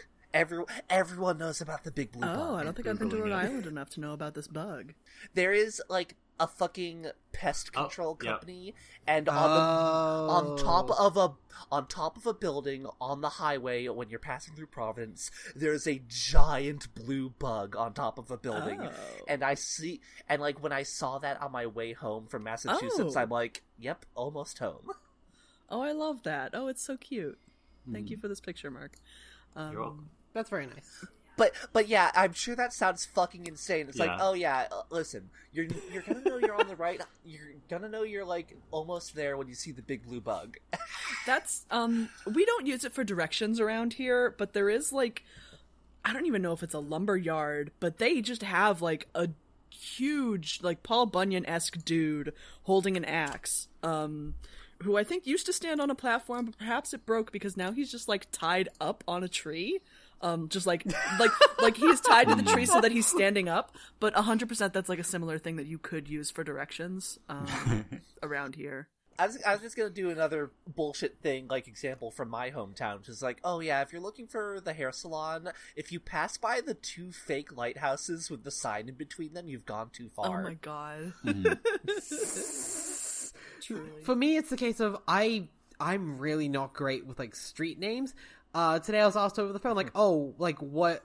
Because I was like, oh, it's at my suburb's train station, and they're like, oh, do you have a street? I'm like, no, I don't. I just know it's the train station for the suburb. It is one train station. I don't wait. Oh, and I realized, oh fuck, train stations usually occupy like 2 streets. Fuck, hang on, which street am I on? Oh god, hang on. Magrat's like pissed when they come up to her in the woods.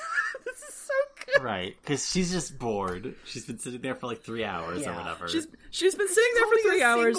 She's mad that they're meddling again. Like she hates everything. She's mad about the fool. She's mad about the fool. She's mad about the meddling. She's mad about sitting in the woods for 3 hours. These boys want her to eat salt pork. Fuck them. Just keep going and turn left at the fucking rock. Fuck off. And Huel's fucking giving her attitude too, and like she's just not having it.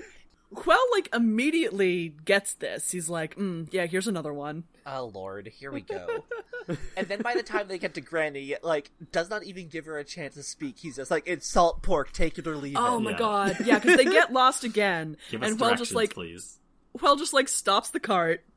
And Tom's just like, it's gonna get dark soon. He's like, we're not gonna be here long. We're not gonna have to wait long. He's like, just sit here. It's What fine. is the thing with them all saying, like, locks or whatever? I don't know. I think it's I don't know, but it's gonna come up a lot in Discord. I think it's just an old lady thing. Whenever anyone is pretending to be an old lady. I'm on a dictionary with British, an expression of surprise or dismay. Oh, okay. So it's just like it's an old Cockney expression. Yeah, because I'm like, it's got to be like laud, like like it's got to be kin to that. Okay, yeah. It's basically someone saying like, you forgot to say you see here. Yeah, I've never heard this particular one before. Can I mention something from the animated adaptation? Sure. Which is that, again, as you said from last week, someone was apparently making fun of the voice acting, and that person, I need to know what is going on in their head, because it's so good. In the animated adaptation, every one of the 3 of them is doing a very distinct flavor of bad acting. Good. I'm very excited to watch this adaptation when we're done. Granny Weatherwax is like wooden and stiff in her delivery. Magrat is forgetting her lines, and Nanny Og does not bother to even try and do anything. It's so good. Like, I love Magrat for her, like, the beginning when they're just like, so I bet you're a wood gatherer, huh? She's like, yes, I am. So? Yeah. I'm fucking pissed, god damn it. And then with Nanny, it's just like, hell yeah, salted pork, you got any mustard? Yeah, Nanny just gets fucking cozy. You don't? Okay, I'll eat it anyway. What's in this bottle? And then Huel almost gets to say water, but Tom John's like beer. Yeah. And she's like, and she just goes, weak stuff. Yeah. I don't know.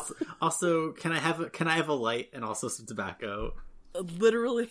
And she rides the whole way there with them. Good. She's like, yeah, I'll take a ride. Let's go.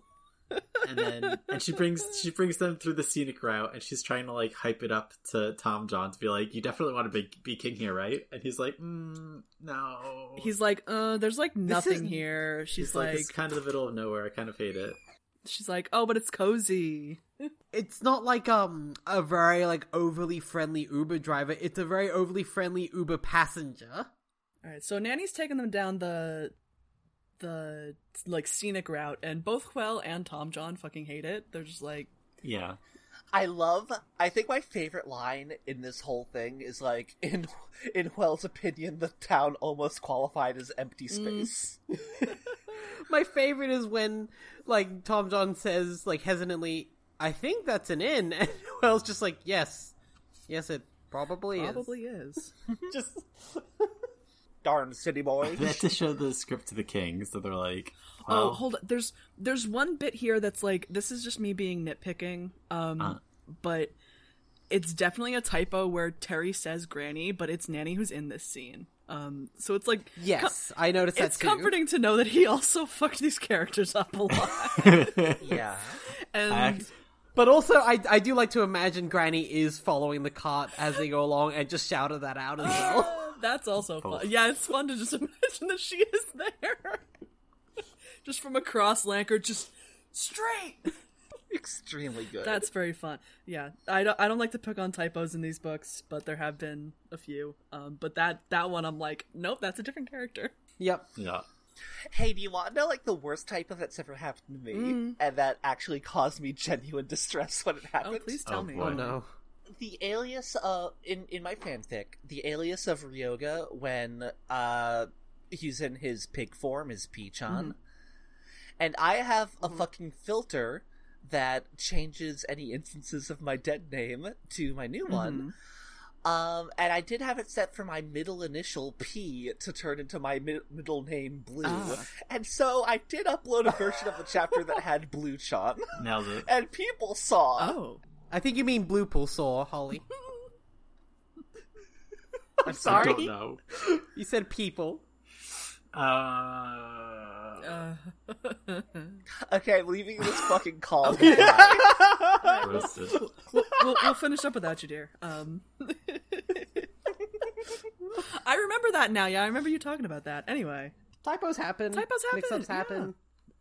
Typo happened in this published piece of work. Yeah. Whenever people hop on typos, I'm just like, asshole, you can't spell half the time. Yeah. Like, listen. Yeah. It's fine. I love that this typo like radically changes the scene. Yes. It's a fun one. I'm just imagining her just like shouting from a million miles away. Like she's watching them on the crystal and then just goes outside and yells. Yeah. Yeah, it just like opens the window like, oh, for the love of straight! God. They show it to the Duke, and he's like, wow, this is so good. It's exactly like how it was not, hasn't been. Well, I love the scene when Nanny reports back to Granny, and Granny's just like shelling peas and like Yeah, she's making she's stew. She's like, my job is done. She's like, everything's gonna work out fine. And Nanny's like, I think they might be here to do it. Like, they're here to do a theater. Right. Like, They're I not. I don't think they're this. starting the castle. I think they're like doing a play, doing a theater. Granny's like, oh well, that's just their clever distraction to get into the castle. Obviously, Yes. All those boxes they're carrying are just full of weapons and armor. Don't worry about it. Weirdly, he doesn't like the plays. It seems like he's not the like natural born king. yeah. It seems like he likes doing acting. Seems like he thinks this place is a lousy piece of crap. Yes. I do wonder, like, how much of that is also part of the Duke kind of turning this place into a piece of crap through his like sheer will and lack of enthusiasm for it. True. I'm surprised they don't, because like we hear about the Duke burning down houses all the time. Like, why do we not? Surely there must be some burnt down husks of houses. I guess maybe that's what Nanny meant when she said she brought them the pretty way. She avoided all of the burnt out farmsteads. You're right. Yeah, I didn't think about that. Brought them the best possible way, and he's still like, We brought them the best possible way, and we still passed 3 burnt barns. I don't know what to do. 3's less than 18. True. Yeah. And then like, so this is the part where They're showing it to the Duke and the Duchess. The Duchess is like, you weren't there, were you? Right. The And Duke's, Wells the Duke's no, like, no, haha, just yes, on you got it the exactly memory. right. It's almost like you were there. And it's like, well, your brain better consider it. Definitely lucky weren't that in this that is place not where a this hangable fictional thing offense. didn't happen, were you? Right. Wells like, please give me the money so I can leave now, please. Yeah. Yes. I love that the Duke loves it, but in the way that it's like not as a piece of art. He's just like, no, this serves my needs. Yes. The play is the thing. The pay is the thing. We didn't even talk about that line. I loved that. God, that was such a good one. That was very fun. And so he's like, when can you act it? Yes. God. I guess tomorrow. Like, okay. It's we'll stage it tomorrow. You fucking Philistine. Yes. Give us 100 silver pieces, please. And then before the Duchess can talk them down, like he just leaves. He's just like, I'm just gonna take this money. I'm gonna leave. I hate it. I hate this. I hate this. Mm-hmm. I hate every part of this. Thank you. I want to leave. I really like this scene. I think this might be my favorite scene. With the fool in the meadow when Magrat shows up. Right, they have their little date. They have And there's a bunch of cows. I love the this. scene, There's a bunch love of the cows. I love the fact that, like, it even comes up, but, like, they're having this serious emotional discussion, and the fool has to just push a cow out of the way. That's so good. Well, yeah, because they're like the fool wants to have a date, but like, Right, he's trying to be romantic. yeah, but like Magrat's still mad at him, and also Granny sent her out here, being like, "Go get some information from your boyfriend." Yeah, seduce your information out of him. Seduct him. Go seduct him. Go and talk to that jingling friend of yours. Give him something to jingle about. That's what... Oh, God, I was gonna say, that's what our parents used to say about me and Holly when they didn't want to say that we were dating. Go talk to that jingling friend. God. A suit of bells jingled in ecstasy. Oh, listen, go jingle his bells or something. I don't know what people do. He jingled jangledly down the stairs. Oh, he's got spurs that jingle, jangle, jingle, all right. I hate this. Does he, mimes bells jingling? Is he, capers? Does he sound like a Christmas song? Yeah. Magrat's trying to get information out of the fool, and he's like, "Oh, I can't tell you. I can't tell you that this and this and this is happening, and that this back gate will be unguarded like it always is." Yeah, I love the cadence of the scene, because it's the Duke said to me, he said, "Don't tell the witches that it's tomorrow night." Oh, and she's like, "Oh, well, you definitely shouldn't tell me." And he's like, "Oh, definitely don't tell them that it's at 8:00. Like, But meeting for Sherry beforehand. The Duke also is like, oh, I sure hope they come. Right. yeah. It's weird because it's hard to tell if the fool is being really like loyal to the Duke or if he's not. I think he's found a loophole. Yeah, he's definitely found a loophole, but like also it's clear he wants to get this part over with because he just wants to have a date with Magrat. Mm-hmm. And then she fucking leaves, and she just leaves, and he doesn't get to give her a tacky souvenir. I bought her which this she would tacky love. skull necklace, and she left. oh, this hot topic bullshit. I love It's so it. good. I love it. I went to Hot Topic and Ankh-Morpork, and I got. God, the fucking mall on Ankh-Morpork must be great. On the fucking set of shelves where they have all those mood rings. Oh my god. My God. He had to ask the clerk about, like, well, she's a goth, but also, like, she's a bit of a hippie. She's like a cottage so, cottage goth. like, Yeah. she likes flowers, but she's into spiderwebs. Lot of silver. It's got to be silver. Yeah. That's all I really know. Draws a picture of like Lydia from the cartoon version of Yes. Beetlejuice. This, but like her hair is blonde. God. Some Ankh-Morpork kid with a nose ring is like, okay. Yeah. Whatever. We get the scene with like the witches like planning their visit to the castle, and Granny's like, "This is fucked up. The Duke definitely knows we're coming, and he wants us here. He's doing some weird reverse psychology bullshit. I don't like it." Headology. He's trying to do headology on us, like, we shouldn't fuck with this. If he wants me there, I don't want to go. Which is also a mood. Yes, exactly. And, of course, Nanny has family who's, like, at the castle, like, so she has intel of, like, what's going on. Mm-hmm. And they're talking about they're talking about the actors rehearsing, and Granny's like, actors. And Nanny just says they yell so loud you can hardly hear yourself talk, which is extremely good. I love that we get more of Nanny and Granny being the worst fucking theater patrons ever. It's Nanny has this crinkly bag of walnuts, like... And they're just talking. They are the worst. Oh my god. Nanny's just like, oh yeah, this one's gonna need a shoe to crack. Yeah. It's like, oh my god. I cannot wait for this to be turned up to 11 when we get to the opera book. Oh god. Oh, that... Well, it's also... good. That's gonna whip. It's also just like when like the play begins and Granny's immediately like, who's this? What's that? What's going on? What's all this Yeah. about? That's the prologue. He's here to tell us what's happening. It's so They have good. to have this prologue, guys, so we can tell everyone can know what's understand what's going on. I want to roll back. I want to roll back a little bit to when they get to the castle and they run into the fool. Oh yes. Cause Granny's like, hey, what's up? Whatever. Who cares? And Nanny's like, hey, what's up? She calls him Jingle Bells. She's like, hey, y'all been fucking? Like, Yeah. How's the sex? you rub bells on your dick too? Yeah, I bet. When they're like, it's like, okay, I hope Tom John does this. Nanny does go, all hail King What's-Name. King whoever. I forgot I named him. The Yes, dumbest name. Literally, I've forgotten this name of this baby that I named. It's extremely What good. baby?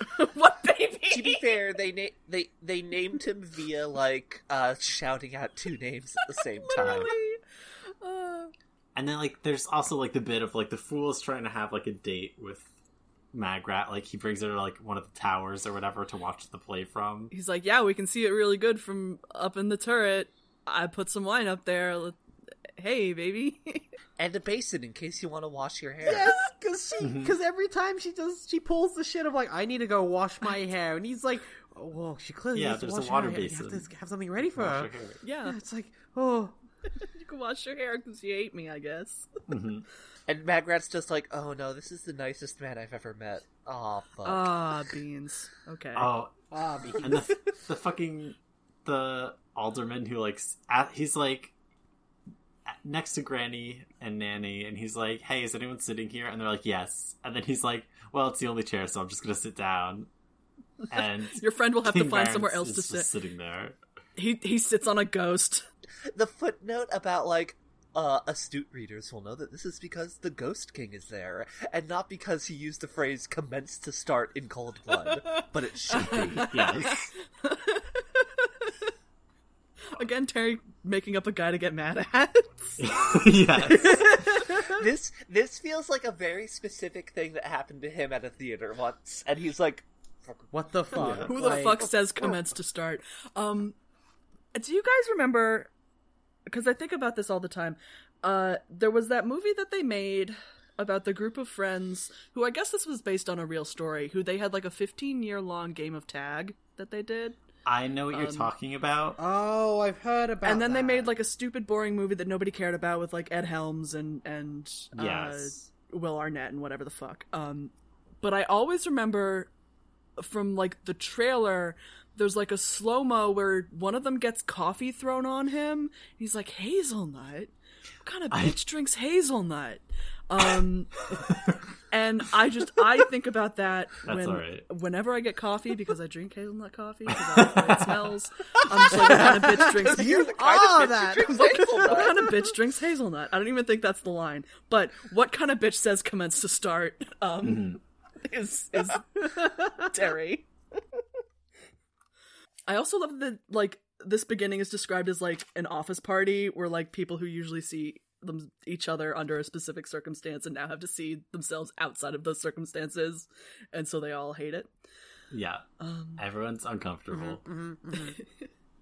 And so yeah, the play starts up, we get the prologue. I love Granny's like, that's nice, isn't it? Hello, maggots, welcome to the show. Puts a nice frame of mind on it. And I don't want to tell Holly how to open the show, but I think Hello, maggots, welcome to the show is a good new opening for us. I'll take that into consideration. Pretty good. That's pretty Is good. that what our listeners are called? We just call them our maggots. Yeah, I love that. them. I love you, maggots. It's almost a slur. Cool. Cool, Mark. I mean, cool. Cool and good. After we had this whole discussion about race and stuff. After we just had all this discussion about not using those words. Yeah. I don't know why you went there, Mark. I just don't. God. Now you've incepted that into my mind, and I'm going to be thinking about it every single time I open an episode. Well, there you go. My gift to you. I'm mad homophones exist. I'm mad homophobes exist. I'm also mad homophobes exist. Is it homophones? Just found out about a homophone. Damn, that shit sucks.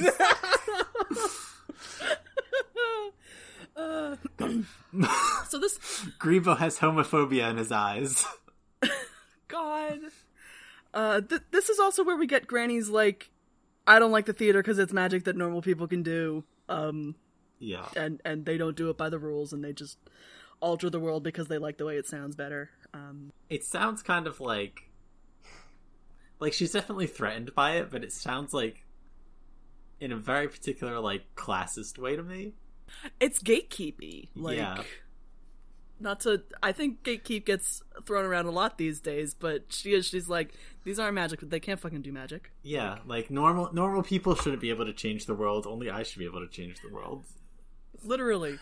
You know? She's trying to gatekeep this gaslighting. Oh my god. This girl boss is trying to gatekeep this gaslighting. Fuck this. I was trying to work in that one as well. These Thank books you. are bad, actually. Besties, do we stand this girl boss for gatekeeping this gaslighting? Listen, I stand Granny. I need to go throw up. This show is canceled. We're done. Like, I know we just hit 1 year, but fuck this show, actually. I hate it. The fact that we've just hit 1 year and we are on Weird Sisters is very worrying to me, by the What? way. I should say. 5 books We a read year. 5 books in a year. There's a lot of books, Holly. God, it's not a big jeez. deal. When I saw your tweet that it had been a year since we started this podcast, I turned into dust instantly.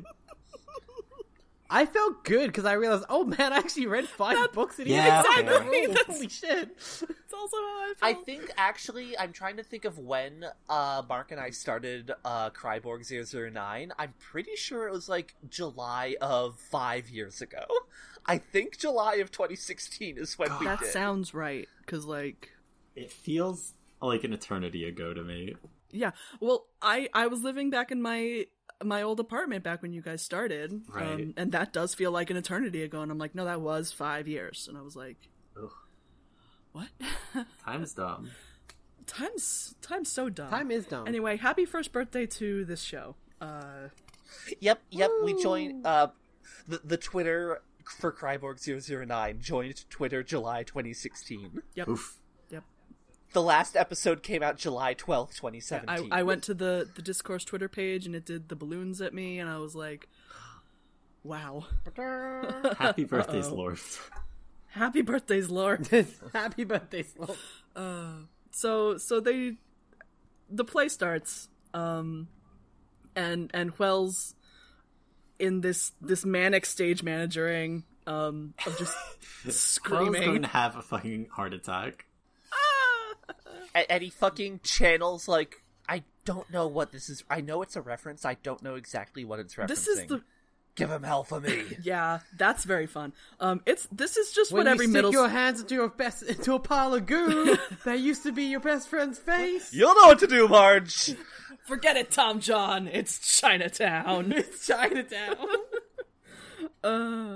This is like the worst like high school play that Huel has to try and wrangle. Yes, because this is all like the bad actors from the troupe. Like it's all the inexperienced people. So he's like, the bad God. actors doing their worst play that doesn't. This is literally a bunch of 15-year-olds, and Huel's like, all right, what are we? Evil hags. I can't hear you. Evil hags. Dark and midnight evil hags. It's very good. It's so good. He's like, all right, you gotta go so out true to there. life. You gotta leave it all out there, not just for me. Don't just do it for the captain, Yeah. but for Tommy and Jimmy. He's broken out of it by the fucking shitty wobbling piece of tin that Right. they have instead He of realizes thunder. the fucking metal sheet sounds like garbage, and he's like, oh God. I'm so upset. I'm both upset and also happy that it didn't come up in this reading. The storm's gonna fucking make his comeback, baby. I'm looking forward to it. Like, I mentioned this last episode. I'm excited to see that storm come back because I know it has to. It's just like in real life when it's about to storm, and I'm like, oh yeah. I'm pumped. Ooh. I do also love this just harkening back to the real world thing of Macbeth being kind of considered a bit of a cursed, shitty play for the Royal Shakespeare Company. No one likes doing it. Yeah. You can't say it. It kind of sucks. So while Huel's doing all this, Tom John's like, hey, we don't have a crown. He's like, I have to have a crown. I think we left our nice crown in that last place we Which did. is it's such a mood, because like I've mentioned, I used to do like touring theater, so all of this is very hitting me where I live. Is it very This real? is extremely real for me. But like hearing that you left a prop at a former like site is like, oh no, yeah, we did that a lot. Did that a lot. Oh, it rained and we had to just gather everything up and run away. Like, yeah, that happened. Oh, I forgot something. Whoops. I'm like, Yeah. I've lost many a prop. A raccoon is now playing with that Exactly. somewhere. Raccoon with a little crown. Oh. The whole thing is like he has to go digging into the prop box for another crown, and the only one left is that shitty one that no one likes to use. Because it doesn't look crowny Yeah. enough. It is, of course, the real crown, and we end on, it would be nice to say it tingled under his fingers. Maybe it did. Yes. The tingling. And that was our reading for the week. This is really good. Yeah. Things are cooking. Things are really I cooking feel here. like things are like progressing in a way that feels natural. Like it's Yes. very like relaxed and feels like it has time to breathe. More so than the other books. Like Welcome to the standard pace of most Discworld books from here on out. yeah. It's nice. Like it's not perfect, but like it's so much. It's like I feel relieved from the pace of the other books where things just kind of like jump forward. Like, yeah, like I was gonna say, this one feels like it has like a ramping, rising action, whereas let's compare to, Equal Rights, which has like, just fucking nothing, and then suddenly, oh fuck, right, action, right, Yeah. okay, Well, shit. I feel like, because like now here with the play at the castle, you definitely get the impression that like, okay, Terry thought of this, and he thought of like the Ankh-Morpork City stuff, but like we had to stitch them together somehow. So like sometimes a lot of the stitching is weird, but it's like now that we're here and we're doing the show, I'm like, okay, this part is like now we're in it. Where Yeah. I'm like, I'm really excited to read the rest of this because I'm just like, it's all downhill. I'm like, this is it. We're doing the damn thing this now. Is the last act. I'm like, oh, it's all coming together. Kronk voice, like It's all coming up. It's full. all coming together. everything's coming up full. Well, not really. He's having a hard time of it, but like Yeah. the king's son, he's got the crown. Everything's gonna start. You know, it's gonna pop off. Like stuff's Yeah. gonna pop off, and yeah, it's the last part of the book next time.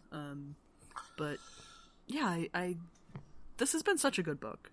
Even It has been. despite I'm so excited for this to be the norm, pretty much, for the going forward. despite my misgivings around like the fantasy racism stuff that you know we're kind of dealing with, but like yeah, like this is a good book. I'm really happy with it. He explores it more, like the fantasy racism, and I guess I want to say he probably does better. It's been a while. I will say he definitely does better. Julie mentioned a couple things last time that it seems like he works with it a little better. I think I'm coming from the perspective of kind of like of this part. I actually did not really make the same connections you folks did. Weirdly, like that didn't hit my radar at all. But I totally get it.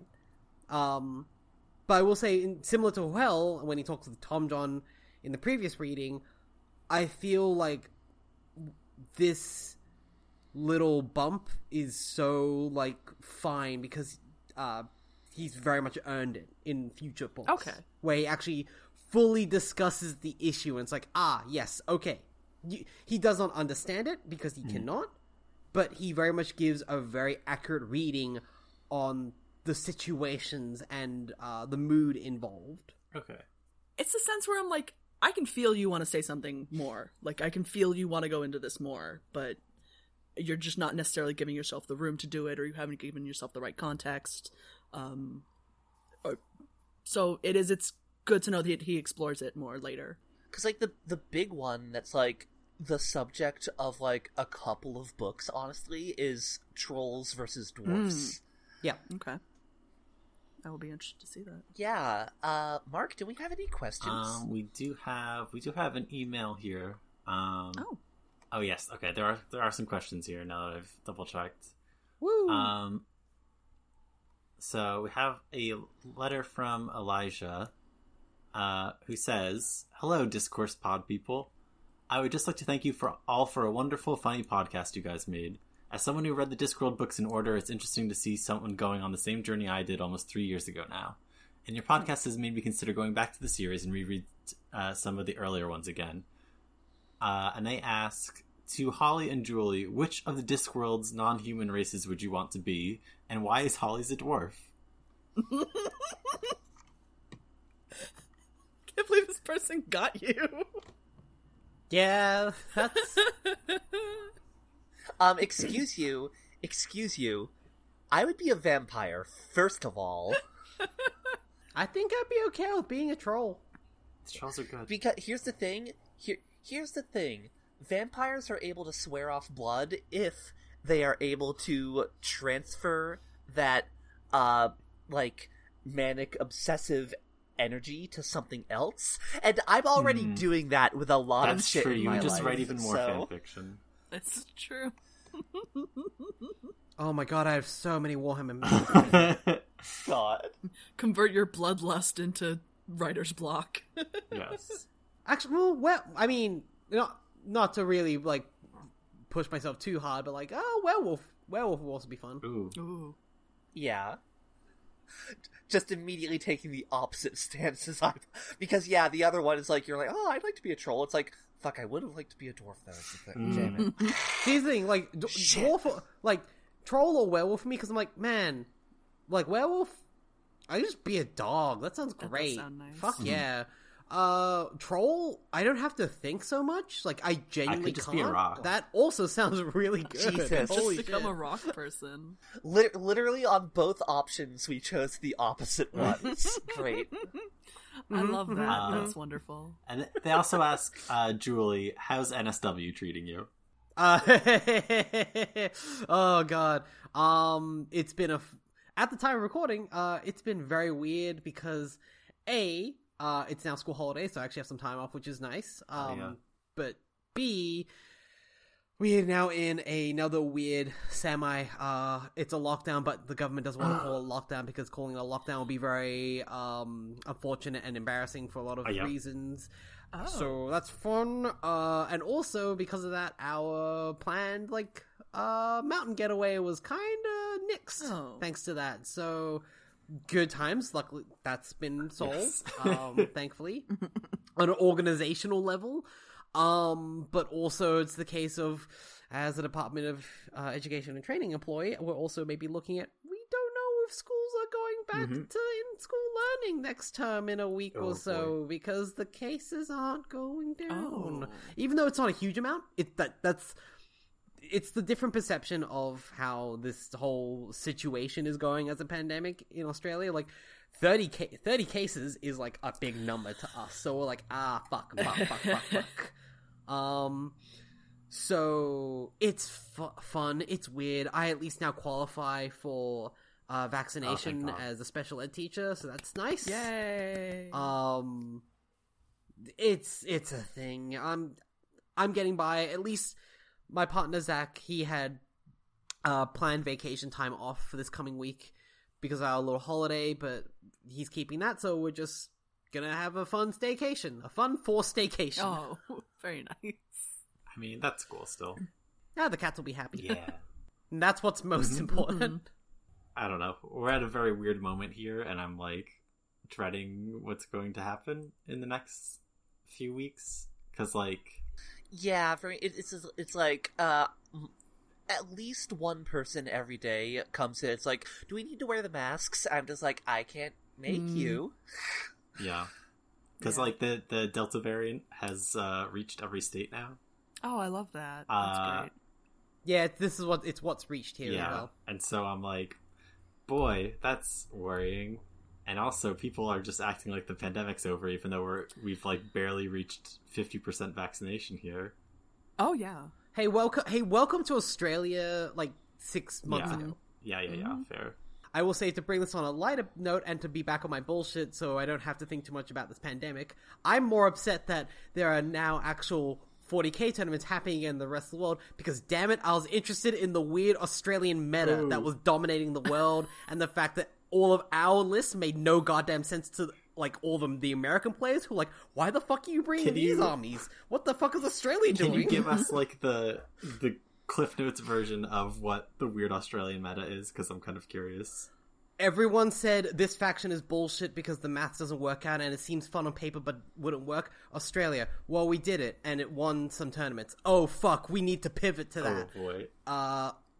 Like, hey, what about this unit? Well, it doesn't seem that great. Oh, actually, it's kind of bonkers good. Also, Australian terrain actually makes sense in the layout. And then you go to the US and there's this lovely term in 40k playing, which is called Planet Bowling Ball, which is when the terrain is so spaced out, everything can shoot everything off the board, and that's what US boards look like, apparently. God. It's been very fun. I'm very happy for Australia. That sounds very fun. And that is all we had for questions in the Gmail this week. If you would like to write us, you can email us at thediscoursepod@gmail.com and ask us a question or just say whatever to us. We love emails. Yeah, we do. Love to get an email. Despite the fact that my job is every day I get emails. Same. Opening up my email, better not get any fucking emails. Me opening my email, better not be any fucking emails in here. But the exact opposite of that. I love it when we get emails. So, Jess, where can we find you on the online? As always, you can find me at Several Bad Puns. You can find the show literally anywhere. If you just search for Zlorf, we're there. We're there on the Zlorfnet. Rate, review, subscribe on the Zlorfnet. Write us a review. Tell us what you think of us. That's true. We haven't gotten any reviews in Please a while. do. And we're a little birthday boy. Oh, Come on. You gotta review us for our birthday. Come on. Send us a message. It's our birthday. If you would like to give us a present, you can write us a review. That's true. Or tell your friends about us. Tell your friends, tell your enemies. Inflict us upon others. That's true. Inflict this podcast upon other people. Our theme music is done by Maxie Satan. You can find her on Bandcamp at Pastel Hand Grenade. She rules. Yeah, Maxie's great. Yeah, she rules. Shout out to Maxie. Julie, where can we find you? You can find me on Twitter at GatToBeLow, LOW, locked account, but that's mostly due to the fact that public school teacher, again, the children can know nothing. Fuck them kids. Yes. Well, now, I can't legally say or agree with that on multiple levels. Code of conduct. But listeners just know, unlocked every day, once a day, Julie tweets "fuck them kids." That's not how. I'm gonna be subpoenaed. This is... Oh Jesus Christ! Parody All right, satire, I gotta parody contact my head. satire. God. I'm calling the NSWDET crisis hotline. Hello, yes. I've been misrepresented online. I've been hacked. So, okay, let me explain what a podcast is. My dumbass American Okay, so friend this said was- some shit. God. I'm fucking thinking of, like, there's a fic I'm reading where, like, Ranma is teaching martial arts, like, to, like, a class for kids, and, an angry mother comes in. It's like, my son tells me that you called him a, I quote, little shit, and he's just like, listen, your kid bit me, first of all, and second of all, your kid sucks. Have you ever thought of that? Oh, that's certainly a mood that hypothetically a teacher would agree with. I caught myself.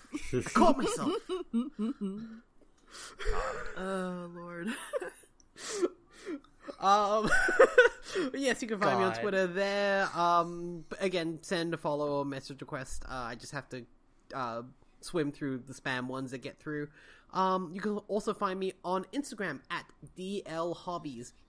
That's where me and my partner have posted a lot of our Warhammer stuff. I really need to be better at posting more stuff. I've been too busy posting pictures of birds. I've been visiting my balcony lately, and that's fun. Oh yeah, I they're love very that. pretty.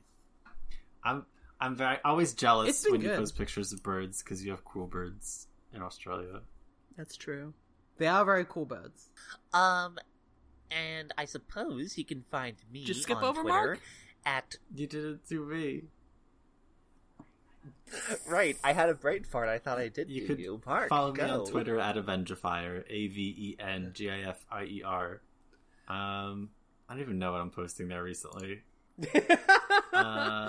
Man, that's a blessed life to live on Yeah. Twitter. Like, Just be posting. I just but you be don't. posting. Just post, no thoughts. Yeah. Bitches do be posting. Yes. I'm bitches. I'm bitches. Yeah. Just follow me. I don't know. I'm funny sometimes on Twitter. Okay, so you can find me on Twitter at ChumPersonable. I also don't know what I'm posting. It's just stuff. You can find the podcast that Mark, Jess, and I do called Lupin Lottery.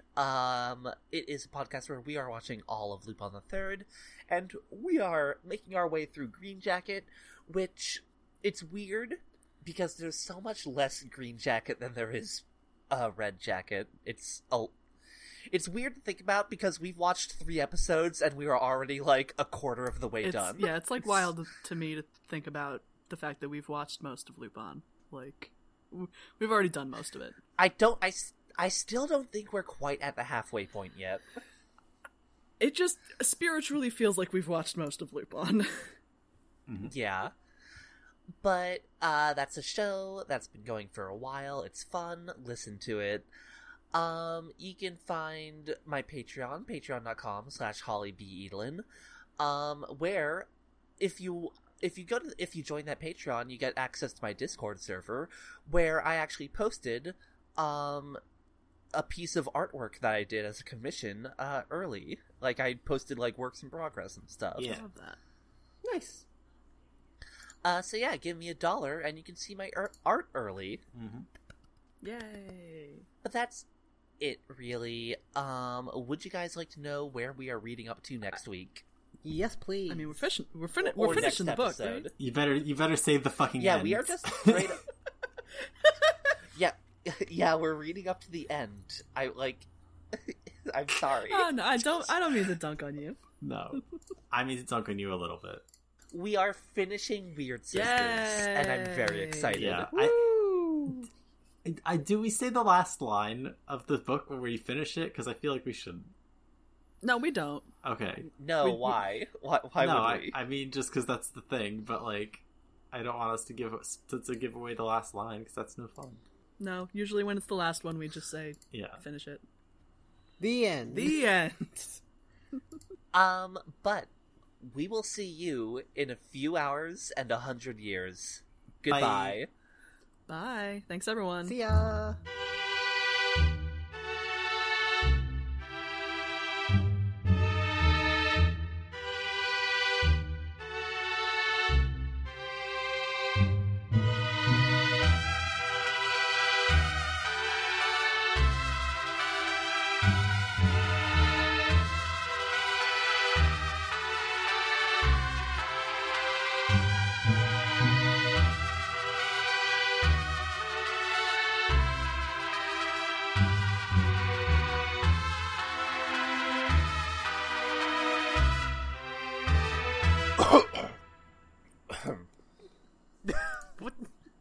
What? Vocal warm-up. Okay. I coughed. Everybody get all your weird coffee out. Unique New York. Sibilance. Red leather, yellow leather. Red leather, yellow leather. Sibilance. Sibilance. Sibilance.